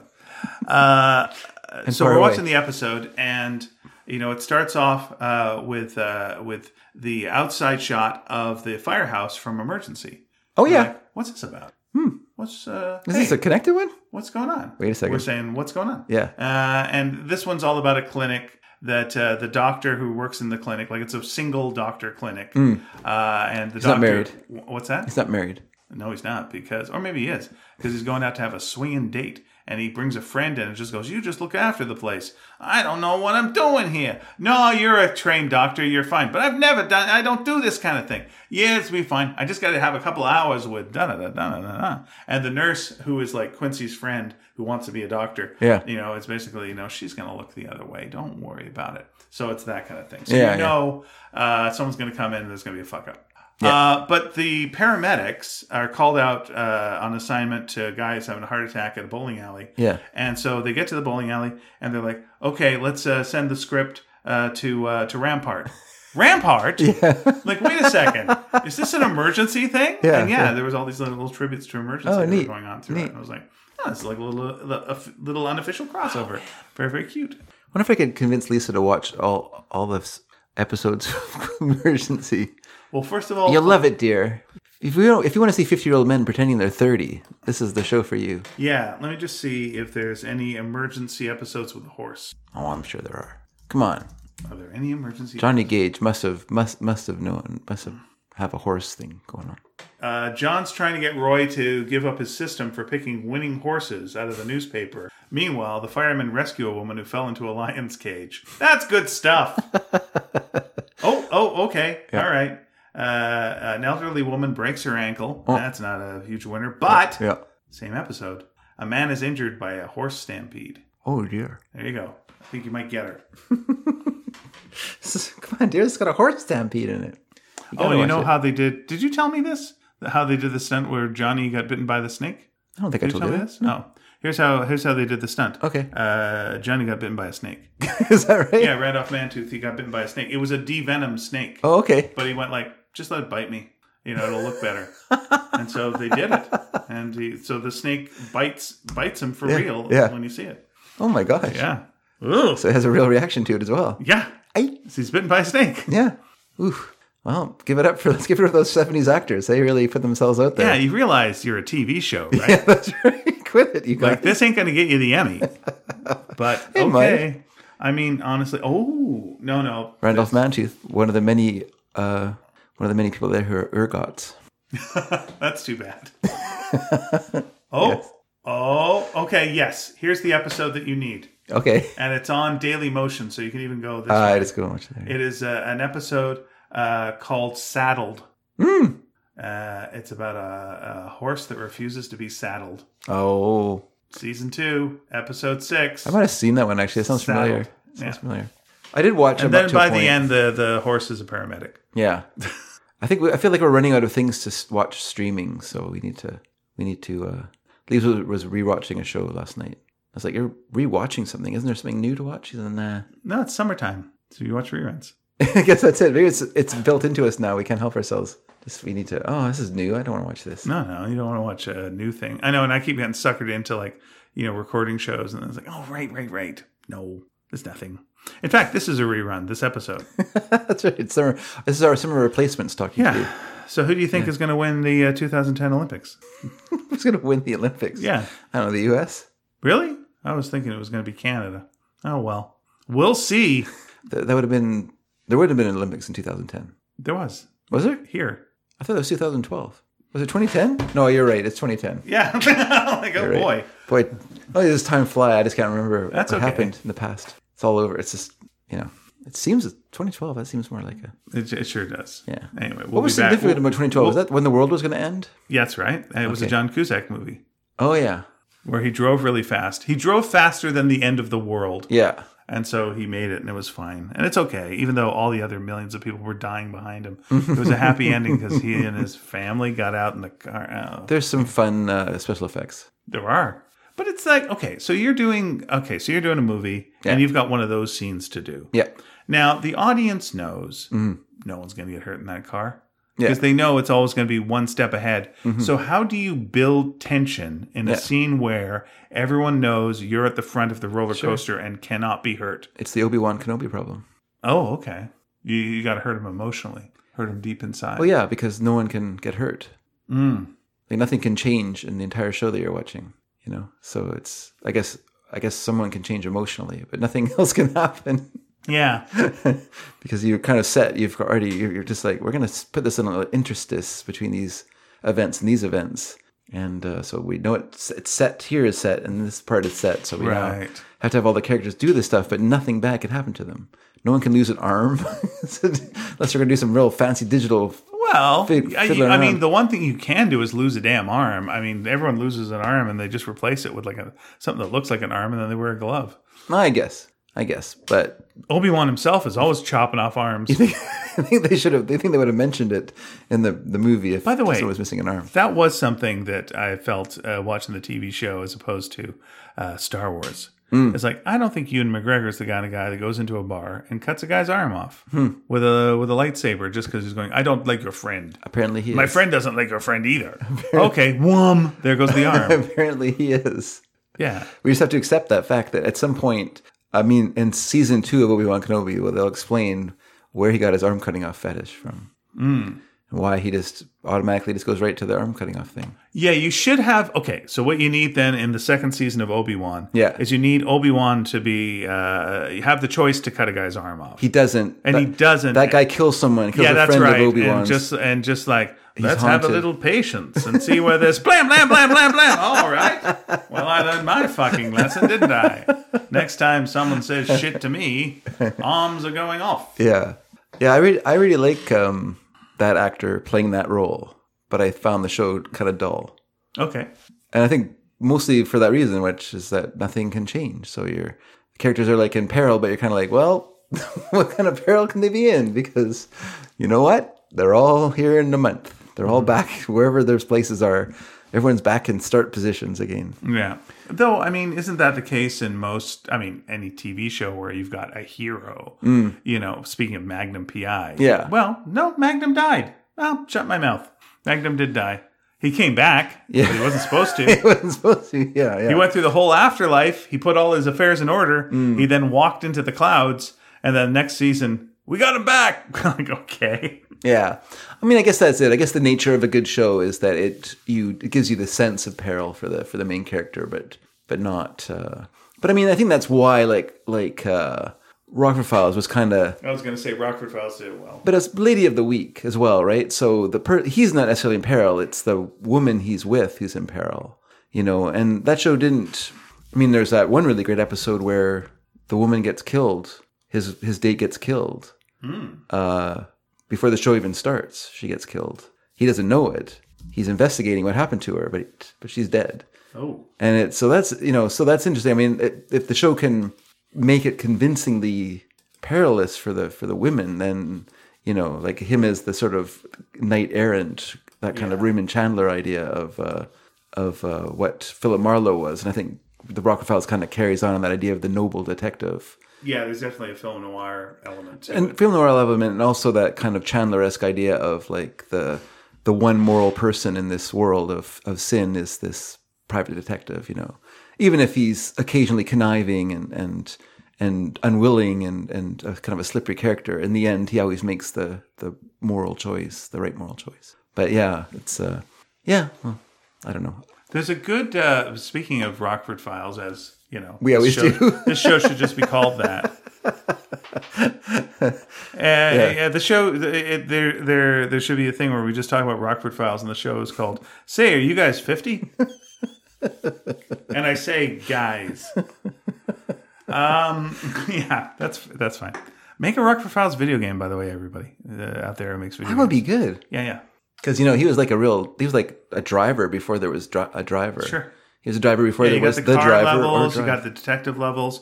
He'll get in a fight, but he's not great at it. Yeah. Like, he'll really get knocked around and then probably have to, like, find a garbage can and put that on a guy's head. Well, do that great one he did where he put the hand, like the soap all over the floor of the bathroom before the thug came in, and then just... when the guy was slipping in, he just punched him and knocked him out. Smart. Yep. You got to be smart sometimes. Yeah, you got to be smart. What are you going to do? And then, you can set up a whole big Sting. I feel like there was a Sting video game. That can't be right. But I was watching Cliff Nesteroff, the comedy writer, as in like writes about comedy. Yes. Not a comedy writer, though he used to be a comedy writer as well. Sure. The comedy historian. Put up a clip of...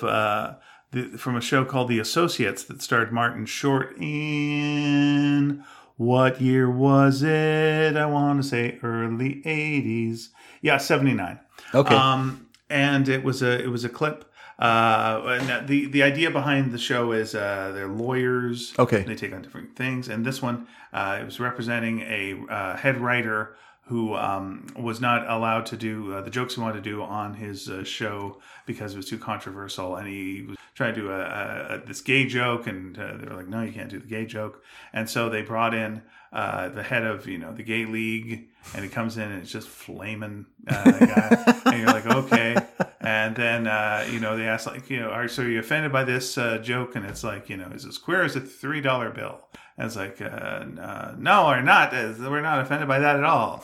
That's just words. It's like, well, what are you offended by? That you'd believe I talk like that. I come in here like Sylvester the cat. And anytime there's a representation of a gay character in a TV show, it's just this flaming character. Is that what he says, really? Yeah. It's great. It's great. Because it completely plays into this and then plays out and just like, so knock that off and then we'll talk. And then leaves. And and it gets into other things about censorship. And so, there's a joke that Martin Short wants to change, just like it'll just, what will it matter? And then it goes through it, and it actually ends on kind of a dark, like a surprisingly dark beat. That's interesting. Yeah, I'll send you please do. the episode. I am curious. Stuart Margolin is the writer. I see. And boy, that guy talks a lot. Like, oh my God, talks a mile a minute to the point where you got Martin Short in the room and he's saying nothing. It's like, wow, that's a lot of work keeping Martin Short quiet. Yeah, yeah. And it's a TV show by James L. Brooks that did not work out. But very, very well done. I'll write that down so that I can send it to you. Please do. Maybe, you know what, folks? Maybe I'll even post it on the website. I think that's a good idea. So people can watch it and not just hear us talk about it. At least have an opportunity to see it if they're interested. Hey, speaking of television. Speaking of television, and you even brought up Tubi. Yeah, I brought up Tubi. And I'm not looking for an excuse to go and grab another drink. I'm no Guinness drinking cousin here. Okay, yes. It's 2:00 somewhere. Though we have drank Guinness on this show before, so I'm not going to be a hypocrite. Okay. I've had a Guinness on this show. Yeah. Our friend Nina, Third Dragon, has had a Guinness on this show. Sure. Yeah. I have not. We've had the little ball in the thing. That's right. Rattle, rattle, rattle. Mm-hmm. Yeah. Anyway, so as I said, speaking of television, you watch a certain show. I do. And then you tell us about it. It's been the modus operandi for a while now. Okay. You know what? I like the blog Dark Shadows Every Day. Yeah. And I was reading an interesting one today because he was talking about what do they call it? There's a name for it. Stripping, not what you're thinking of. Get your mind out of the gutter, mister. I'm thinking of furniture stripping. Oh, I'm sorry. I was thinking about people getting naked. Okay, I was thinking of mining, strip mining. I'm still thinking about people getting naked. I don't know. I can't get that out of my mind now. You know what? Something interesting. Yeah. Strippers these days have crazy names. Really? Do they? Yeah. Like such as? They have names like Fire. Okay. So, you're in the strip club. Yeah, yeah. And, you're calling a stripper out, and people think like, oh, the place is on fire. Sure. It's crazy. They have crazy names like Free Show. Yeah, she does it with her... you have to let the dog out first. All right. And then people ask, who let the dog out? Yes. And that's what I'm asking you. No, who let the dog out? That's what I want to know. Who let the dog out? And they go, who? Yeah. And I go, who let the dog out? And they go, first base. Yeah. So one way to get around. So stripping is the idea of when you sell your syndication package. Okay. Stripping is because it refers to the fact that the show runs the same time every day. So when you look at like a TV guide, it'll be a block of shows a strip of shows down the page of so you can only do stripping if you've got a good package. If you got a good package, exactly right. Yeah, this is a well-known fact. And so the magic number, 100 shows. Yes. That gives you, I think, 40 days worth of something like that. Like it gives you a certain amount of days of and so hopefully people will have forgotten and it can go back, start again. Sure. The magic number, of course, is 260.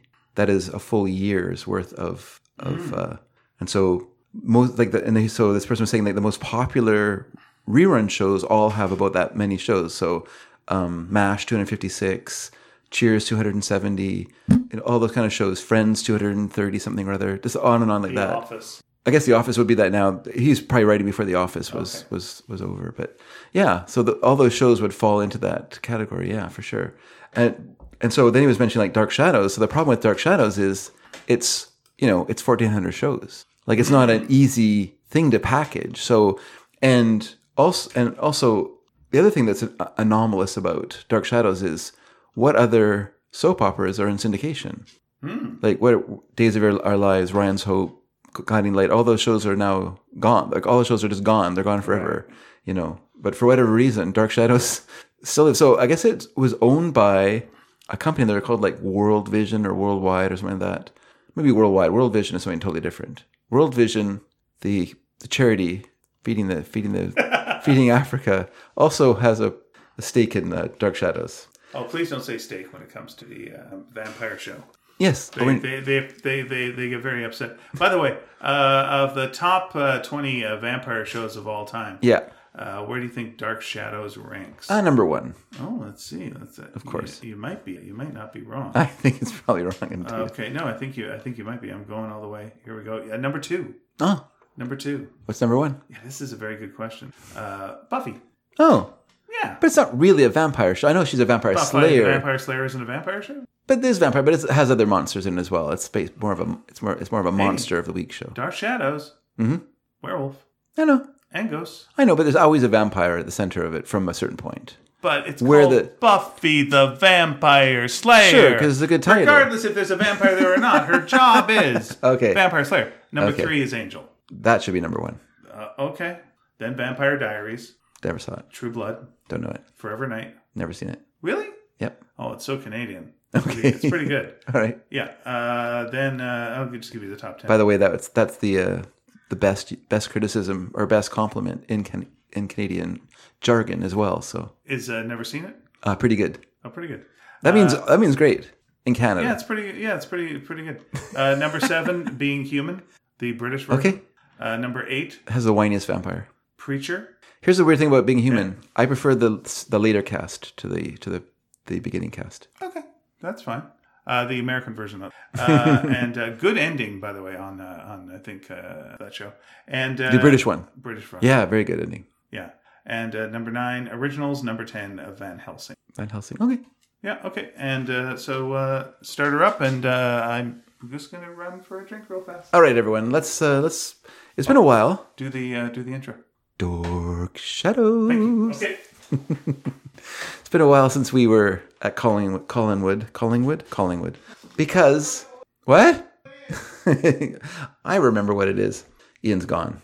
He's left the room. He's left the building. He's not coming back, I guess. Yeah, it's been a while since we were there, everyone. So what was happening? What was happening on this show? Well, if you remember, we had Laura Collins show up, this mysterious mother of Nora and Jameson. Mysterious because she named her son Jameson. The wife of Edward, and she's got a mysterious past, which we've kind of had hints of. Hints that she might not be who she says she is. Or maybe she is who she says she is, but she's not who she says she... Wait, she is not what she says she is. Does that make sense? Because at the end of the last episode we talked about, she runs into Barnabas at Collingwood. Or Collinwood. It's got to be Collinwood. What am I saying Collingwood for? Collinwood, she meets Barnabas, and Barnabas recognizes her, not because he saw her walking on the street the other day in Collinsport, because he saw her 100 years ago, and he knows that she died 100 years ago. So he tells this to Charity, who's with him. Charity, as you know, is his blood slave. He's been biting her neck. He's been drinking her blood, and she is under his spell. But even under her spell, Charity can't believe what Barnabas insists is true, that he met Laura Collins a long time ago. He gives Charity the job. Well, basically, he insists that she join him at the old house, and together they will discover the truth about Laura Collins. Snap, crackle, pop. As Charity prepares to leave, Angelique shows up. Dun-dun-dun. And she kind of belittles Charity's adoration for Barnabas by introducing herself as Barnabas's fiancée. Ooh. As you know, she sort of forced his hand. As you know, there's things happen. She wouldn't agree to bring Quentin back to life unless Barnabas agreed to be her fiancé. So, it's a real. What are you gonna do?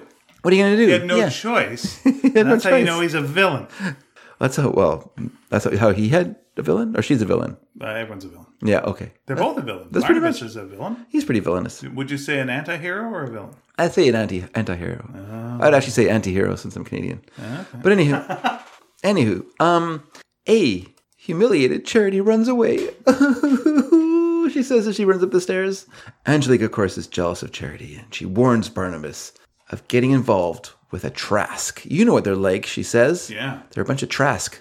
Trask me once, shame on you. You know what? Yes. All these people have crazy names now. That's There's true. one... okay. Don't Trask, don't tell. She warned That's him. not what your country can do for you. Please do. She warns him not to forget his objective, which is basically he's come there to figure out why Jameson has been possessed by Quentin. But he seems to be he's just forgetting all that. He's just involved in all the stuff that's going on. He's getting more and more into this world. She recommends that he just continues to go down to the dock and meet the girls there, because no one cares what happens to those floozies, am I right? Mm-hmm. Meanwhile, a sleeping Charity has a strange dream. Oh, it's time for a dream. So the same music plays as every dream. I wish I could tell. Do they do smoke when there's a dream to let you know? They don't really do smoke very much. The wavy. They do a little bit of waviness sometimes, but usually they'll just change the color of the lighting. Okay. So instead of being like normal lighting, now it's kind of everything's red tinted because they just have like a red gel. And so she's still sleeping in her bed. So she falls asleep in her bed. She wakes up. She's sleeping in her bed, and she's awoken by Angelique. Angelique tells her it's her wedding day. And then to Charity's distress, Angelique gives her a black wedding veil, which Charity's upset because she insists that's for mourning, not mourning like our morning show, but mourning like someone has died. The Reverend Trask then appears, and he asks, who will give away the bride? Angelique volunteers and then does her familiar laugh. Reverend Trask begins the wedding ceremony by consigning Charity to the ground. So basically, it's a funeral, not a wedding. Charity argues that she is not dead. You can't put me in the ground. Angelique tells her that she has been killed. Whoa. When Charity turns back to her father, he has disappeared. He has been replaced by Barnabas, who turns to her and opens his mouth, revealing his. And then his head disappears, replaced by a skull with fangs and eyeballs for some strange reason. But for once, not a wig. So that's okay. That's good. That's not. They kind of break in tradition here to have a that would have skull. freaked me out as a kid. Yeah. It's so often. I don't know. I guess it is kind of weird looking. Yeah, I don't. They really like the skull with a wig. Yeah. And then a Angelique skull with laughs. eyebrows always not eyebrows. Eyebrows would be good. A skull with eyeballs always looks surprised. Yes. It's like, how'd this happen? That's a good question. What's going on? Why am I a skull with eyeballs? Wouldn't these be long gone? Yeah, this makes no sense at all. But then, as Angelique laughs, Charity wakes up, screaming. As she sits up in bed, feeling her neck. I put Liz enters, but that's not right. It's not Liz. What's her character's name in this version? The actress who plays Liz in the later one enters. Okay, the actress later known as Liz. Later known as Liz, yeah, enters. And Liz later. Oh, how funny. I probably wrote Liz a lot in here, so we're just going to pretend she's Liz for a while because I can't remember her name she plays in the... Just call her Who. Not Abigail. Call her Who, yeah. I don't know.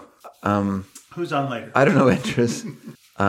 She tells Charity that it's 4 p.m, and then Charity recoils in pain when Liz, put that in quotes, when Liz opens the bedroom curtains. And then she's also horrified when Liz offers her a black veil-like shawl to help warm her up. Because, of course, it looks like a funeral shawl. An unhappy Liz. Oh, man. Liz. It's not Liz. It's not Liz, everyone. I can't remember her name. Oh, it's killing me now. You know what we haven't seen for a while? Her brother. Not Edward, but the other brother. Where did that guy go? Anyhow. No, I can't remember her name. Anyway, an unhappy Liz recommends that Charity rest until her father arrives. Quick cut to the Reverend Trask arriving. And he is welcomed by Angelique, who, once again, introduces herself as Barnabas's fiancée. She also hints that Trask should have his daughter married ASAP because she's stepping on Angelique's toes, as you know. Not Liz comes downstairs and greets Trask. She offers to help Trask rebuild his school. Can I give you some names for her? Okay, sure. So this is Joan Bennett, right? Yes, Joan Bennett, Okay, yeah. so she played as you say, Elizabeth Collins Starlet, yeah. Naomi Collins, Okay. Judith Collins Trask. This is Judith. Yeah, thank you. Okay. Not Elizabeth Collins Stoddard, Flora Collins. And okay.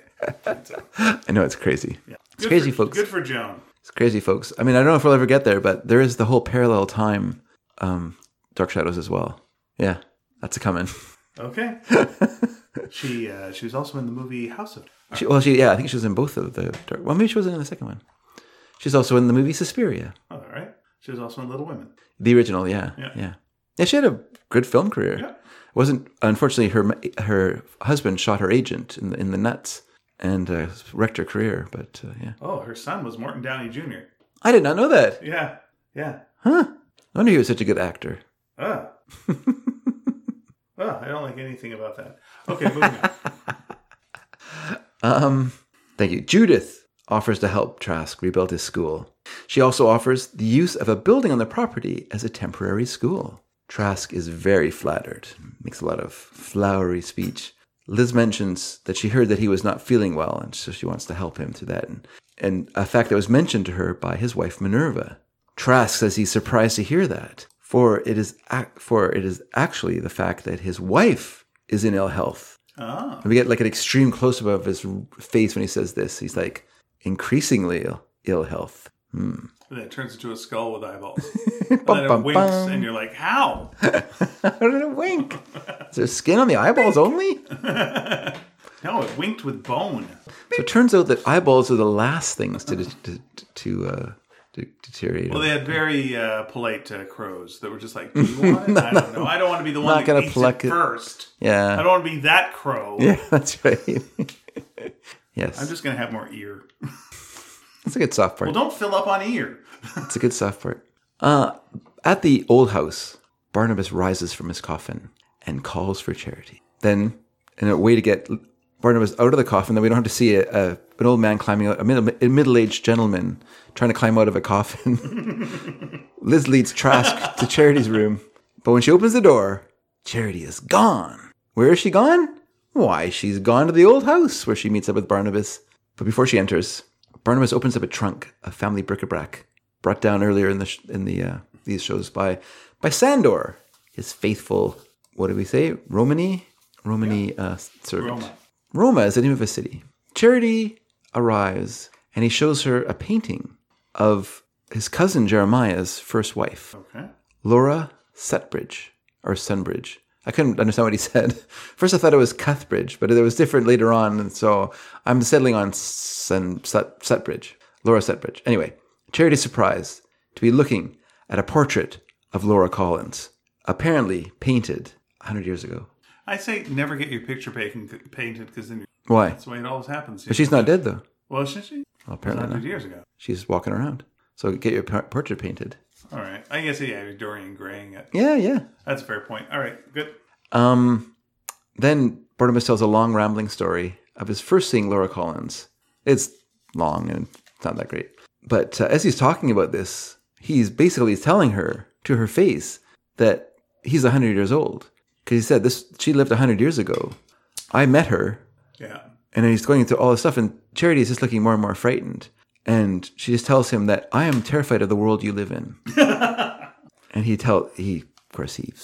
seduces her back by saying, I would never let harm come to you. As long as you're with me, you'll always be safe, blah, blah, blah. That's always good. As we've learned from these shows, no one is safer on this guy. This is like the least safe place to be in the world. Yeah. You'd be more safe living under a giant boulder.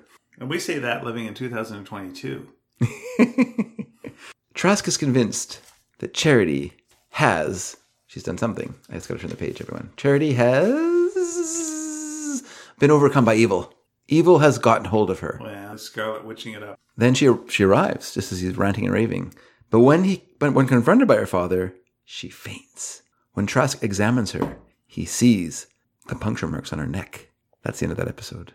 Okay. Next episode, Magda enters the old house. She tells Barnabas that the fang marks on Charity have been discovered.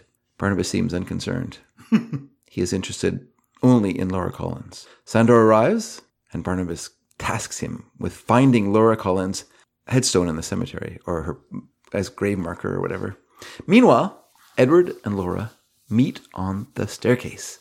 His humiliation at her hands still rankles. He's still mad about her running off with his brother. Let's face it. He can't get over that. That's rough. It is rough. You're right. That's why I don't have brothers. Is that why? Yeah. You just don't want that to happen. Yeah, I think you having 2 brothers is just cocky. You're asking for trouble. I'm just too good. Just don't feel worried about it. All right. They've got nothing on me. All right. Magda arrives. Of course, causing I put pressing pause on Edward and Laura's eternal argument, because all they ever do when they meet is argue. Edward orders Magda to help pack up Laura's belongings. She's moving to the cottage tonight, he says. But Laura has other ideas. She orders Magda to pack up all of Quentin's belongings. Where that goes, I don't know, because it doesn't resolve during this part. But remember that. Okay. Belongings have been packed up that are Quentin's. All right. So we'll put a pin in that. Magda finds a tarot deck, and Laura asks her to tell her fortune. Magda deals the cards, turns over one card, and it's, of course, the most common one you'll ever see in these shows, even though it doesn't really mean what everyone says it means when they kind of make the tarot part of the thing. The death card. Yeah. It's always a death card. Then they usually say, but that doesn't mean death, does it? No, it could mean painful death. That's right. Yeah. That doesn't mean death. I mean, your life is one long death. You know that, right? Yeah. Well, it's going to happen eventually. You just don't know when.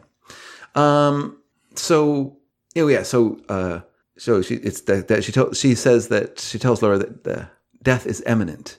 And of course, Laura's not impressed by this, but when she turns over the next card, it is revealed the death is not imminent. Oh. The death has already happened. Oh, shit. Oh, that twist. Snap. Boom. And outraged Laura... Oh, don't play with these cards. An outraged Laura sweeps the cards to the floor, and she orders Magda to clean them up. Barnabas is with Edward. Could I say this would be a creepy thing? Sure. So you have a thing where, we're going to talk to the spirits with our Ouija board. Yeah. And so they ask the spirits a question of just like, are you in the room? And then a girl who's like sitting across from you goes, yeah. I'm like, okay. Oh, you're a ghost. You're like, fuck, I am a ghost. Yeah, I'm a ghost. That proves it. You got me. Yeah, you asked me a question on the Ouija board, had to answer. And then it's like, the Ouija board, get me a soda. I'm like, oh, I have to do that. Yep. Ghost. Okay, so, where am I here? So, you were... Barnabas is with Edward. Okay. Sorry. No, that's fine. Edward tells Barnabas Liz's plans. He doesn't think it's a good idea because of Laura. He doesn't want the children near their mother. He doesn't trust her. Think of the children. Won't they? Sandor arrives and tells Barnabas he has found Laura's grave. That night, Laura is at the cottage with Magda. Barnabas has brought a housewarming gift, and he gives it to her with great pleasure. You know what it is? Can you guess what the gift is? Bag of blood. That's right. A painting of her portrait. Oh, no! Oh, she is surprised. Gross. She is very surprised, Gross. But she quickly recovers. Is it painted with blood? It's not painted with blood. We already saw it. So no, but it's, it's an old painting, but it's of her. But she merely remarks on what a remarkable coincidence that 2 people look so much alike. Yeah. Once he is gone, however, she has Magda put it in the closet where it belongs. Meanwhile, back at the old mausoleum, Barnabas has Sandor open the grave. Well, it's actually more like one of those kind of big tombs. So Sandor gets a big chisel and a hammer and he starts chiseling away at it. And at the cottage, Laura can hear the tap, tap, tapping of Sandor's chisel on her tomb.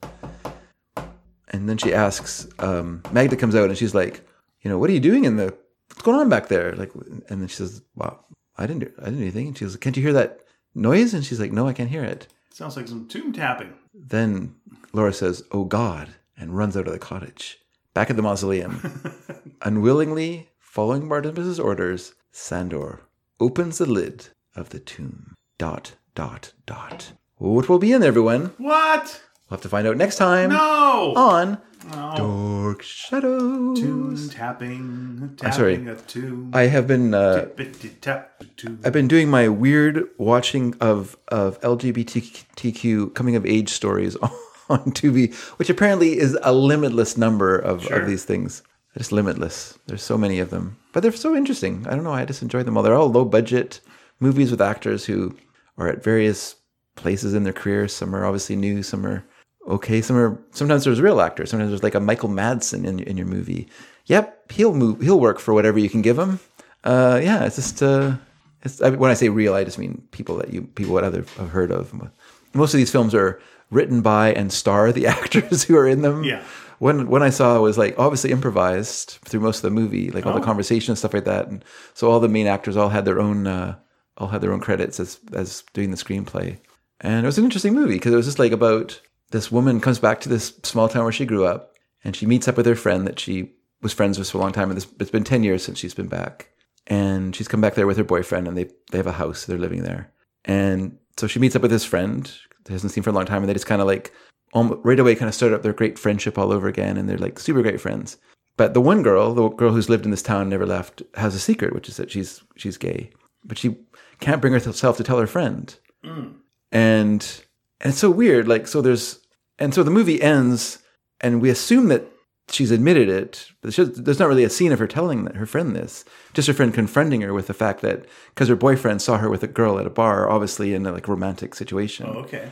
And when she tells this girl's at first like maybe kind of jealous about it, and so she's having some trouble. So she kind of comes on to her friend when she's drunk, and her friend reacts against that because she can't admit to being this person. And so they kind of reach some sort of agreement, and the movie ends with them like goofing around playing basketball together, because that's what they did when they were younger. They were both on a basketball team, and just goofing around and like having fun. And then it ends, and you're like, so they're still friends, I guess. There's like no real, well, okay, that's fine. Yeah, that's very European. But it's really weird, right? Like I say, it's all kind of improvised and all kind of just having fun with it. And I wonder if it's based on true experiences, and so this is where it ended. So it's weird. What are you going to do? We're not going to force it. Then I was watching another one, and it made me think of you, which was because I was thinking, oh, this would bother Ian, because it's a story about this girl who was abused when she was younger by her father, who's passed away in a car accident. She's living with her mom, who's very abusive, because the movie goes on, it reveals that she probably knew what was happening but couldn't admit it, and couldn't speak it, but now she resents her daughter for having been abused by her dad when she was younger, and so she's abusive and loses her temper with her daughter, and her daughter is just completely closed down and can't just kind of remove herself from the world, like just go through life not talking to anyone, just going to school, and but she's gay. She has no way to like be this person, and so she's like in chat rooms and stuff on the computer, and she meets this woman on there. So this girl's in high school, and so she meets like a woman who's 33 years old, and they start having a relationship. And in the movie, this is like her salvation, because this person is like someone who will allow her to be herself. Her friends have similar experiences to her, and she kind of starts to come out of her shell and starts to rejoin the world, and even kind of has a bit of a kind of a melting. The Cold War ends between her mom and her a little bit. And I was like, oh, I wonder what you would think of a 33. It's just like a weird plot thing, right? A 33-year-old woman in her salvation. She's at Jesus' age. Yeah. And it's her salvation. It's kind of weird, right? Like, I just thought, oh, it's odd. And I was like, what was this movie made? Oh, 2021. All right. It's a weird choice. You made it. Yeah. It's interesting. Yeah. I didn't look to see, I don't think like, at first I was thinking, oh, I bet you like the lead act or the actress who's playing the 33-year-old like had something to do with like writing the movie or producing it or directing it or whatever. But I didn't notice, so I can't say that for sure. But yeah, it's just kind of weird. Yeah, you want to have like a channel called the Justification Channel. Yeah. And it's all the things that like actors or writers have done. And these movies justify them and just like, look, it's sometimes... Yeah. It's sometimes okay to do this. Sometimes you should flirt with your assistant because it helps them. Right. And this movie's about that. It's occasionally helps raise their sense of their self-confidence. Maybe you're on a Zoom meeting, you take your dick out. Maybe that's not a bad thing because everyone then has a sexual awakening and realizes where they are in their life. It's good. Maybe it could be good. You think. And I'll just talk about one last movie, which is this movie is it's I don't know where it takes place actually, but it's all the characters speak Hebrew. They're Jewish, obviously. Okay. That's why they speak Hebrew. And that'd be strange if they weren't. And they just did it as a hobby. We're just Hebrew hobbyists. Yeah. So this woman, I guess I'll say girl because she goes to seminary. Her father's like a well-known rabbi, and she's very knowledgeable in Talmudic studies, and so he allows her to go to a school, a seminary for Jewish girls. Like, even though that's not really acceptable, it's because this is an Orthodox family, by the way. It's Orthodox Judaism, not liberal Judaism. So there's no female rabbis in this world. Not even for her would that be acceptable, because she's a believing Orthodox Jew. And so she goes to this school, seminary, and she and another girl get tasked with helping this woman who has been released from prison after she killed someone and is living near the school, but she's dying of cancer. And so they're given the task of kind of bringing groceries to her and sort of helping her. But instead, they start this thing of like trying to help this woman go through some sort of like purification process that would make her acceptable in the eyes of God through some sort of like series of like, she kind of like takes like 4 different versions of this process and puts them together for this woman from the studies or whatever. And so they start doing this thing, but also she and the girl that they're doing this, they start falling in love. Okay. And that creates a different sort of tension. And so once again, it's a weird movie. Because it's so like... That's a lot going on. Exactly. It's like a lot going on. And you're like... And you know, that's a bunch of index cards on like a cork board. Yeah. That's just okay. So we're gonna shuffle. But it works though. Like it works as a film. Like everything's very clearly spelled out because it's very episodic in a way. So it introduces the characters, and then it kind of lets the story start to go from there. And then the one character is very rigid. The other character is kind of like been thrown into this situation because basically our family's like, we don't know what to do with this girl. Let's put her in a seminary where she'll, just calm down and not have boys around her. Sure. How do we solve a problem like Maria? Yeah, exactly. Yeah. And then the whole other part of it, yeah, it's just, and then they come together very, very innocently. And then the one girl is like, this is fine. There's nothing in the Talmud that says this is wrong. Men can't do this, but that's just nothing about girls. I just love that sort of legalism, So, of course, for men to do this is terrible, but women, it's fine. It doesn't say anything about it. Yeah. So what game you playing? Lawyer ball. Playing lawyer ball. Yeah. So then... you know what God loves? Loopholes. Yes. Like, hey. Sure. You found the loophole. Good for you. That's right. You know what? I didn't cover all. I didn't cover everything. I didn't cover all the bases, and you're right. You found the loophole, and you win. Yeah. Because of course, you couldn't translate that word. You could translate it as men, or how about as beings? But anyway. That's right. So I know the same word for cat and house. So sometimes language is interesting. So it's not. No. So yeah, it was. Then the one girl, she can't handle the truth. Not the truth, but just what all this will entail in her life. So she ends up just marrying a man, and the other girls just sort of left out of the whole thing. Although they do have a bit of they have a happy reunion at this girl's wedding. But yeah, it was a sort of interesting film. Once again, you're just kind of like, these movies are crazy. Let's keep watching them because it keeps just recommending them to me. So yeah, I'm like, sure. says comedy, I'll watch this. There's nothing funny about this movie. Nothing funny at all, but I'll just keep watching it to the end. Yeah, do you mean in the old-timey way of it ends on a positive note? Is that what you mean? As in it's not actively a tragedy? Yeah. Oh, okay, all right, fair enough. Okay, all right. Mm-hmm. All right. Yeah. If by comedy, do you mean one of the characters is kind of funny-ish? But there's actually no like comedy situations in the movie? Is that what you mean? Yeah. It's a comedy drama? Yeah. No, I don't know why. I just find them fascinating. Are any of them Canadian? I think one was based in Toronto, actually. Because it feels like that's the kind of thing we do. No, one was not based in Toronto. It was actually based here on the West Coast. Ah. That was a different movie, though. Okay. So the girl wanted to be a writer, and she meets up with this woman who is married and has a kid, but is having some troubles. Yeah. That movie ends without anything happening. But this girl, it's like she kind of comes into her own, though, right? Like as a writer and stuff like that. And the end of the movie is... because she meets this woman who has like connections, and so that gives her like the opportunity to get published.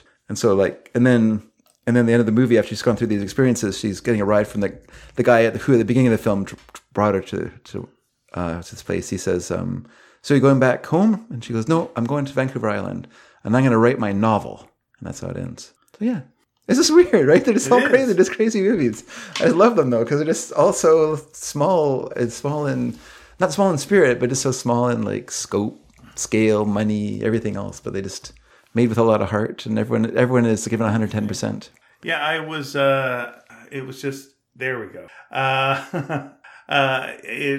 What you're saying, love, like how, and then it would all get to the end and nothing really happens. It would just remind me of the old Kids in the Hall sketch about the gay characters from this segment they had called Steps. Okay.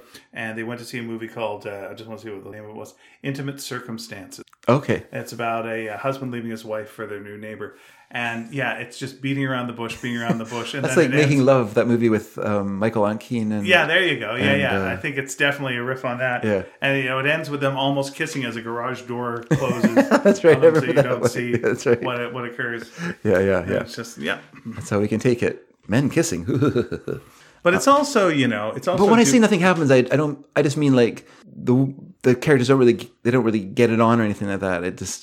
It has a different ending. Like, so it reveals this woman had a miscarriage, and so she's dealing with that, and so she's just an emotional mess, and so this girl's kind of like, and then this couple, they just kind of bail, leaving her in the house by herself, and they're just kind of like, we had to go to our in-laws, so you can stay if you want or do whatever. So she's like, I guess I'm leaving. Did you ever see the movie Better Than Chocolate? I probably did. Yeah, it was shot in Vancouver. It was, again, about... Oh, no, I haven't seen that. Sorry. Okay, it was a coming-of-age kind of movie, and a woman falls in love with another young woman, what have you. But, like, every time they needed to move the plot along... Yeah. And it's a good movie. I'll give you that. It's a good movie. But every time they had to move the plot along, Nazis would show up. As in, like, neo-Nazis would just come by and so there's one point where I think she's topless. I think she is, like, at a bookstore and like holding a sign like, this is what a feminist looks like, or something along those lines. Yeah. But she's doing this kind of art protest piece. Sure. And then the Nazis come by and they firebomb the bookstore, and it's a big. It happens here in Vancouver all the time. Yeah. So to me that was always like this enormous eye roll of just like, you couldn't do the small thing that would be, so you have to do the big thing of just like, and here come the Nazis. And and then, when they have the final kind of loving scene, that's when, the Sarah McLachlan song, Your Love Better Than Ice Cream. And I was like, oh, of course, because the title, you've been saving it to the, and here you, and it's fine. But, like, I always thought, like, the Nazis showing up was the corniest thing in the goddamn world. And it was just like, oh, I like the movie, but I just don't like this. And there's a really good scenes with, like, her mom, discovering her own sexuality and whatnot. It's really nice. Yeah.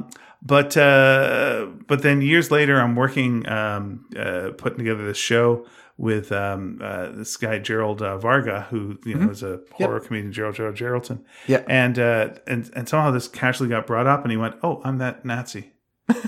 He was the Nazi who threw the fire from. It was like, yeah, it was a couple of good days' work. You just drove around and had to Nazi it up. Yeah, yeah. And you're the villain and what have you, and like felt weird, but you did. And I was like, oh no, you're the corniest character in Canadian film. That's too bad. Yeah, but it was a successful movie. Hey, I don't want to give anyone the wrong idea that there's not the occasional frisson of female nudity and women getting it on that makes these movies also palatable to me. So yeah, Better Than Chocolate. Yeah, it's 1999, directed by Ann Wheeler here in Canada. Yeah. I have to put that on my to be watched list. I enjoyed what our friend Joanna Gaskell was in a coming of age, a lesbian coming of age so movie. Have you seen that? Who am I now? Yeah, I rented it and watched it. Yeah, it's good. Yeah, because I wanted to, because both Barbara and Barbara Beale and her are in it. So. Yeah, they just had a sort of premiere for it at Pacific Cinematheque yesterday. Yeah, I was sorry I couldn't make it, but I could not make it either. I felt bad about that. Yeah. But I did see it, and I did enjoy it quite a bit. And yeah, it was briefly available on Apple Plus to rent, so I rented it there. Yeah, I bought it because they're friends with it. But it's fine. It's fine to rent too. Renting's fine. Mm-hmm. Buying's cooler. Well, no, it's fine. It's fine. Sure, it's all good. Yeah, don't feel bad. I just have issues with the commitment. Should do a movie about that. Who am I now? Better Than Chocolate also has Jay Brazeau, who we've brought up many times on this show. He's the guy who says, "Ain't no rule. Says a dog can't play basketball." There, bud. And other things. He does other things as well. Actually, there's quite a few people here that I've worked with. Anyway, I am going to now turn our attention Turn to our the attention. land of letters. Oh, please do. People say we're gentlemen of letters. Maybe just refresh it just in case. I'll be happily refresh it. And click. Did you just write a letter? Is that what happened? No. And you want your letter in? I was just worried that maybe someone wrote in. I think someone did. Well, you said that. Yes, you were right. Okay, so last week we asked the following questions. One question was from our friend Louise, who said, what was the worst adaptation of a book or graphic novel? And the sub-question of the week, who's someone that's enjoyed a second act in their career? Oh. There we are. Good questions all around. Good so questions Louise all around. asked the question. Guess who answers one? Louise. What's going on? That's good. What's the deal? Called self-employed. I put her down as a reference for a job I was trying to get. Oh, did you get the job? No, nice job, Louise. Louise. They didn't call her. Louise says, I thought Dave, come on. What? It's not about candy. Come on. Come on. A little respect for Louise while you're eating your Sour Patch Kids' heads. My apologies, Louise. I thought the 1984 De Laurentiis Lynch adaptation of Dune was really bad. Lynch has said he was reined in as a director on the film, but I think I would have liked it even less if there had been more of Lynch's sensibility in the film. There's a weirdness in the Dune novel, but not the kind of weirdness Lynch movies have become known for. And I think Robert Downey Jr.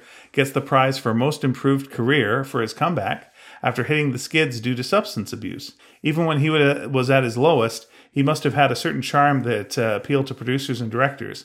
They kept giving him chances, which he kept blowing until he was able to get his addictions under control. Winona Ryder is also having something of a career renaissance thanks to Stranger Things and the Gen X nostalgia boom. Yep. Robert Downey Jr., I remember it was a big deal when he was on Ally McBeal as a regular. I was like, oh, good for him. And then, becomes one of the most successful actors in the world. Yes. Edward Dragansky. He's very good in Kiss Kiss Bang Bang. He is very good, yeah.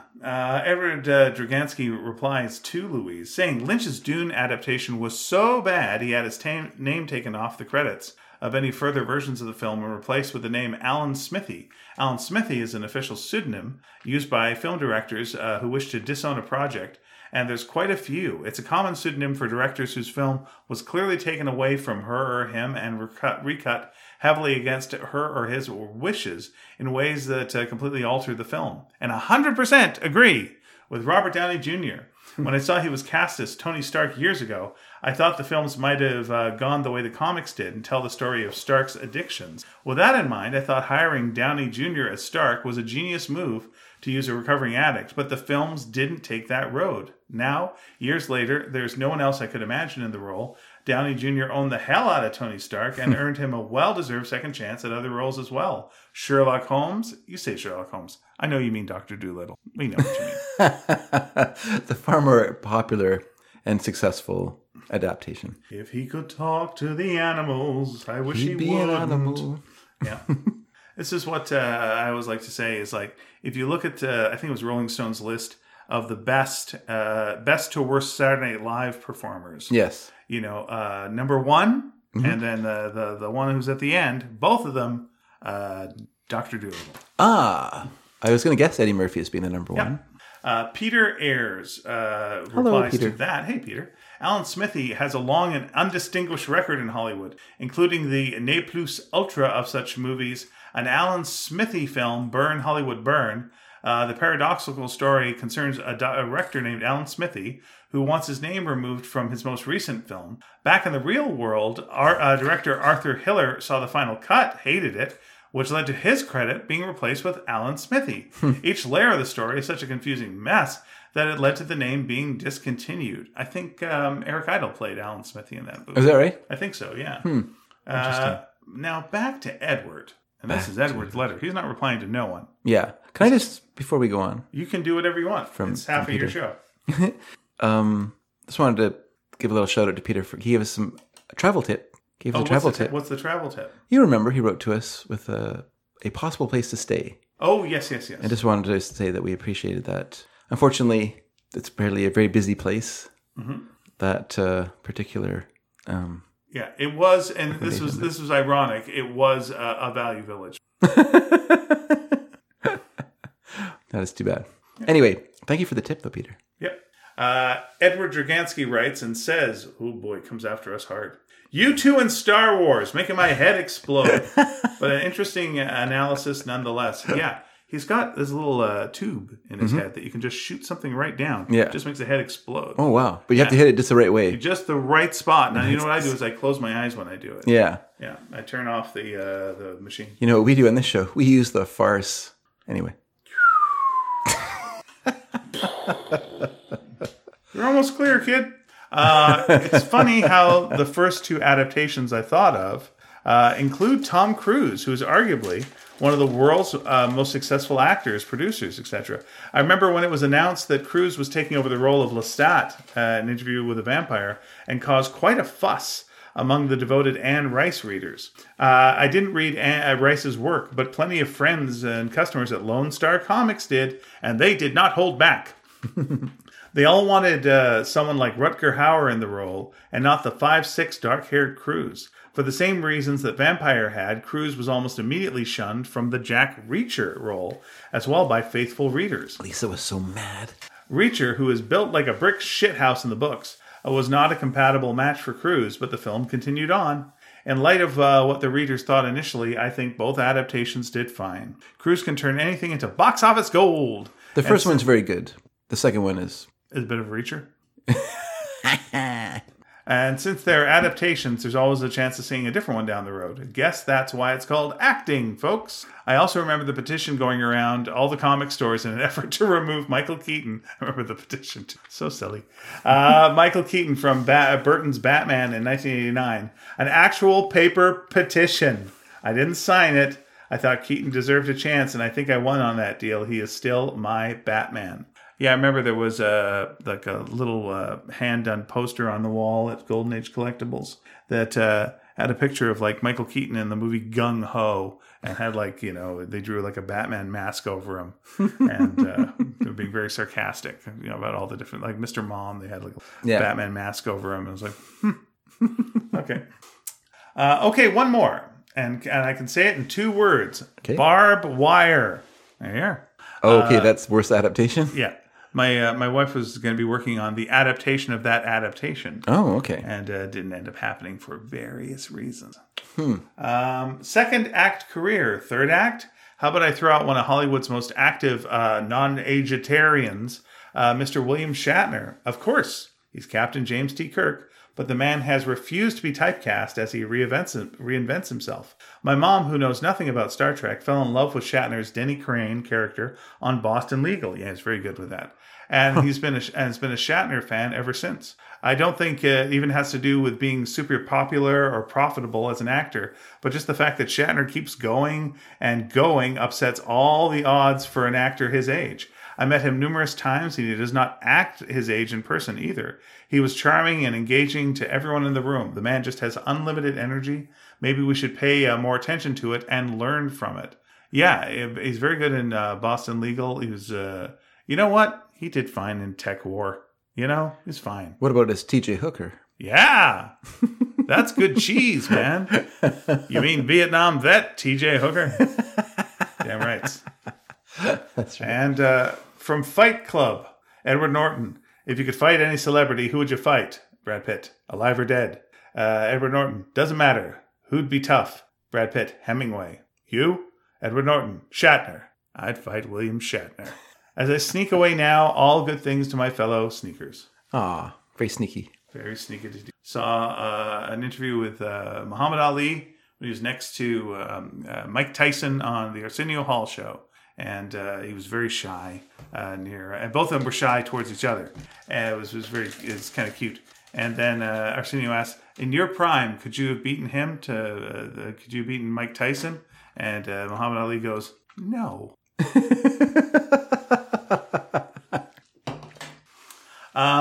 Peter Ayers. That's a good answer, because I think it's the inevitable thing with sports that training, diet, all those things improve over time. And what made a fighter in the 60s or 70s would be so different to how a fighter was trained in the 90s. Yeah, it was weird seeing Muhammad Ali actually at one point went, he scares me. Peter Ayers writes, hey folks, Congratulations on number 551. Another step towards that thousandth episode. Still amazed at how you both stay on such good form week after week. The two worst movie adaptations are, to my mind, those that spend a ton of money whilst missing the point and then replacing the original in the popular consciousness. The League of Extraordinary Gentlemen, a fantastic concept, which could have either been adapted straight or taken in new directions. Alan Moore's take on the characters completely ignored, as were Kevin O'Neill's stellar designs. So many stupid decisions, chiefly staging a car chase in the only city on the planet with no roads. Thankfully, there's a new adaptation of the work, so we can only hope. Oh, really? Yeah. Hey, remember when the Nautilus came up from under that dock, and it was like a huge boat, and you were just like, how deep is that dock? That doesn't make that no sense at all. None. And why was Tom Sawyer in the movie and did nothing? Yeah, there was like a bunch. There was a couple of books about Tom Sawyer where he was a detective. So you could have done something with that. Gonna do that? Nope. Okay, bye. Alice in Wonderland is another miss. I know we keep coming back to it, but it pains me. There's a line to be drawn between absurdity, nonsense, silliness, and trippiness. Yeah, that's, you know what? If you put trippiness before the silliness, then you got ants. That's good. Absurdity, nonsense, trippiness, silliness. Ants. In your pants. Absurd humor is hard to achieve since it relies on a surprise of combining carefully chosen concepts. To write good nonsense verse, we need to understand the rules and how we're breaking them. Invented words can conjure something in our mind's eye.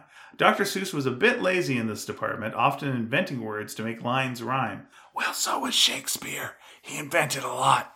By contrast, silliness and trippiness are random, incoherent, and annoying, which is a fair review of Tim Burton's film. And on late career resurgence, a bunch of elderly blues musicians reached a new audience in the 90s thanks to Fat Possum Records and their refreshing motto, not the same old blues crap. I was lucky to see both R.L. Burnside and T. Model Ford a couple of times as they returned to touring in the 70s. Worthy of a note is R.L. Burnside's album, An Ass Pocket of Whiskey. In the 70s or 90s? As they returned to touring in their 70s, yeah, okay. Worthy of note is R.L. Burnside's album, An Ass Pocket of Whiskey, which was recorded... Wait a second, I don't want to correct you, but I will correct you. It's a ass pocket full of whiskey. Oh, I apologize for that. Which was recorded over the course of an afternoon with support from the John Spencer Blues Explosion. That is a very, very good album. Each track is fresh as a daisy and raw as a slab of meat. Yeah. Oh, nice. Plus, Yeah. there's a very entertaining shouting match about shopping for potato chips. Later, potatoes. Peter, potato eater. And there's a nice YouTube clip. Nice. Billy writes us. Billy. In Under the Wire.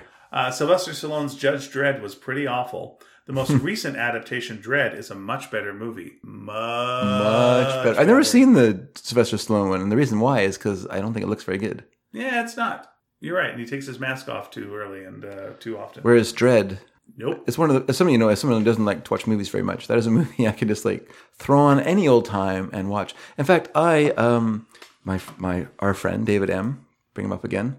He, he's got like a big projection screen in his living room. Very good. And he's been watching a lot of 3D movies on it. Oh. He's got like the digital 3D glasses. Okay. I was there a little while ago. We watched Flesh for Frankenstein, the Paul Morrissey film, with which is an incredible 3D, like this crazy 3D, the kind that's like sticking out, so it's like you're cross-eyed looking at the tip of a lance, And but I said, "Oh, have you ever seen Dredd in 3D?" And he says, "No, I have it, but I've never watched it." I said, "Oh, you have to, because that's a movie that was made for 3D. Like it was designed to be seen in 3D, and that's why when it probably heard it in the theaters, because when it only played as a 3D movie in the theaters, not in any other format. But it's so beautiful in 3D, and so he watched it and then reported back and said, "You're right, it's really good in 3D." So yeah, nice. Anyway, how is that not a TV series yet? Come on, smarten up. Late career resurgence. Coincidentally, Sylvester Stallone. Best Acting Screenplay Oscar nominations in 1976. Then went the action hero route for 2 decades, losing much respect. Then vanished straight to DVD releases by the early 2000s. Wrote and directed his way back in late aughts, building to an Oscar nomination for Best Supporting Actor in 2016. Now he's about to star in a TV series by the creator of Yellowstone and writer of The Sopranos, Boardwalk Empire, and The Wolf of Wall Street at age 75. Wow. Good stuff. Yeah. He's very good in Creed. Creed was way better than it had to be. How about Kate Bush's Running Up That Hill, hitting the top of the charts this month due to its inclusion in Stranger Things.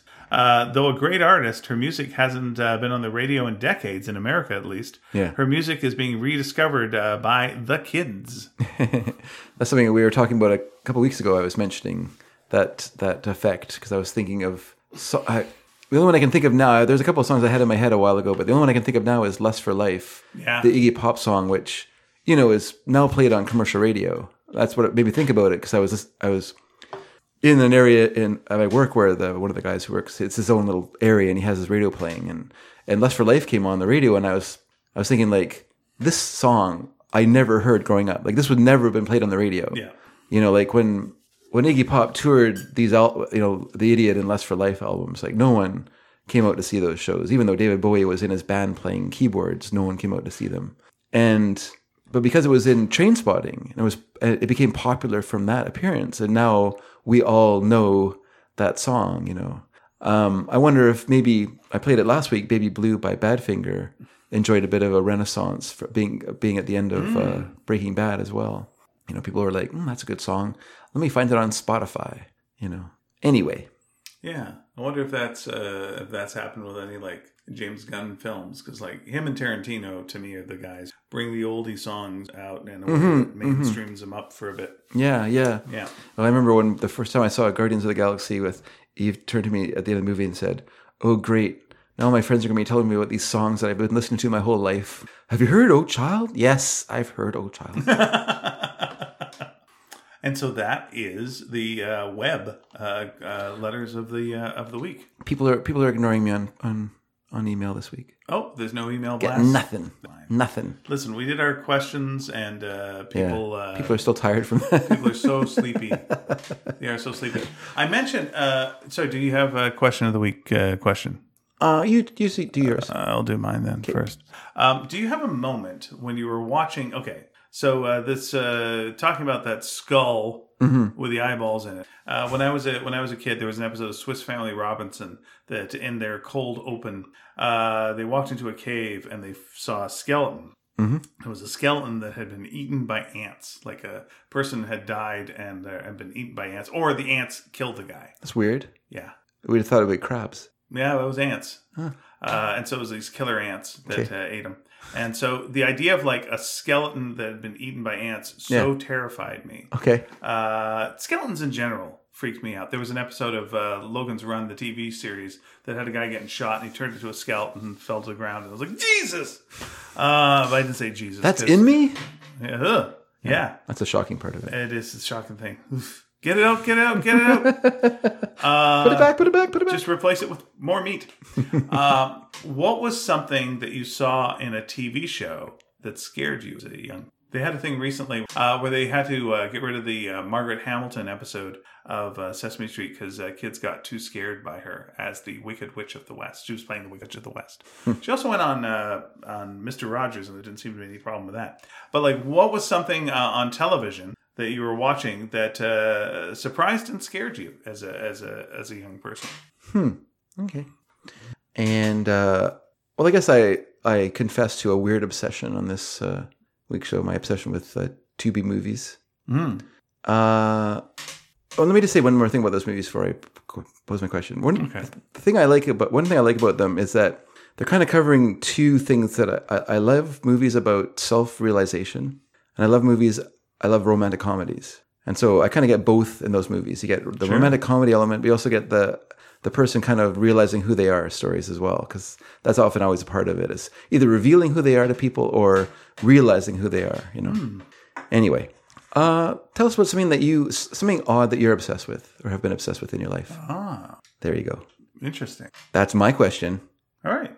Ian. And how you do is this how you do? This is how you do it. Okay. Go to sneakydragon.com. You'll find our episodes there. And then you'll find a message board on every episode. And you can answer the questions there. Or you can email us at sneakyd@sneakydragon.com. You can go to Twitter, sneaky_dragon.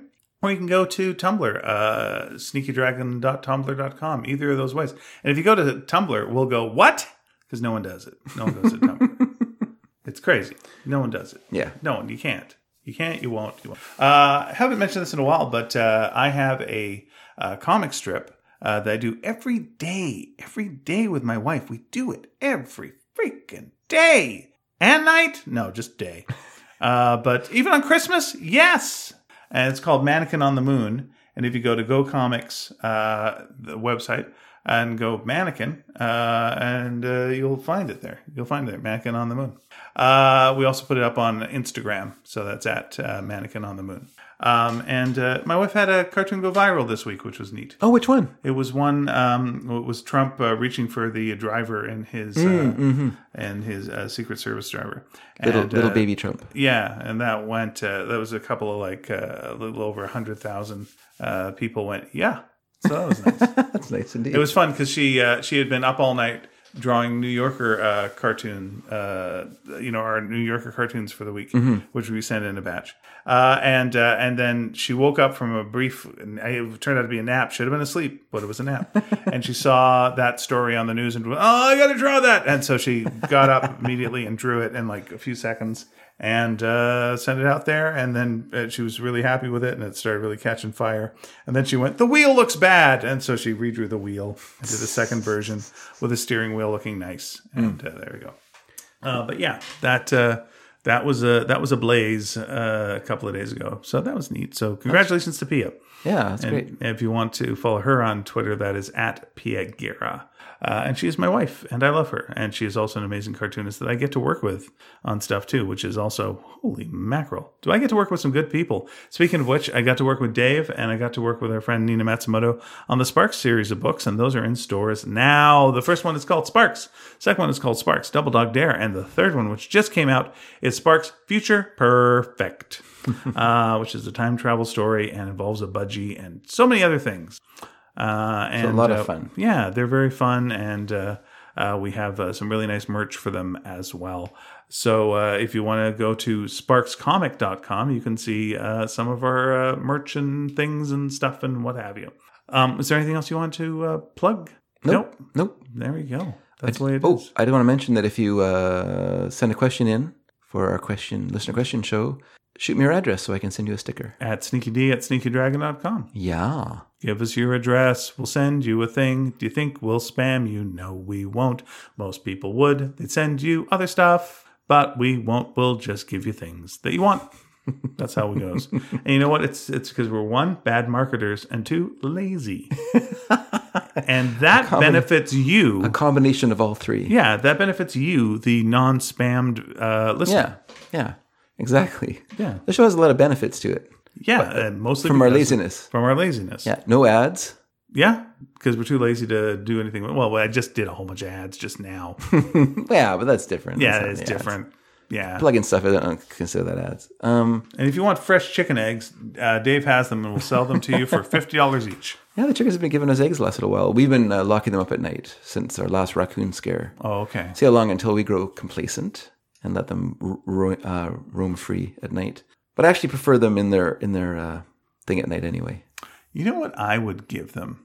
A gun. Okay. Like if you could, like I know a human one wouldn't work. Like attach it to their wings. Well, a chicken gun, yeah. So they're just how about two chicken guns? So they always have both on their wings. Yeah, just looking badass. Yeah, and then when they lift their wings up, then they'll bam, bam, bam, bam, bam. Yeah.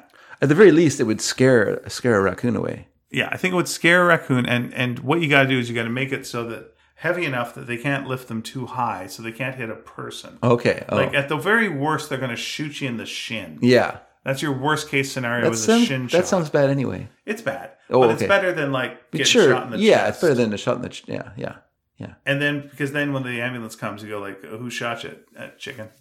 I didn't ask for your description of the person. I just asked who shot. They just chicken shot me, and it's like, why'd you give a chicken a gun? Well, we need the eggs. And like, what? I think that's a punchline to a different joke. Who's on first? Well, chickens have crazy names nowadays. Look, I can't do this, sir. I got other calls to make. Got to give you injection. Quick, lethal injection. Yeah. Also, let us know if you like Who's on First.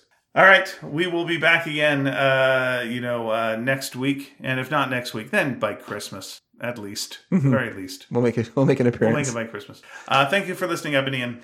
I've been David. Ciao. Bye.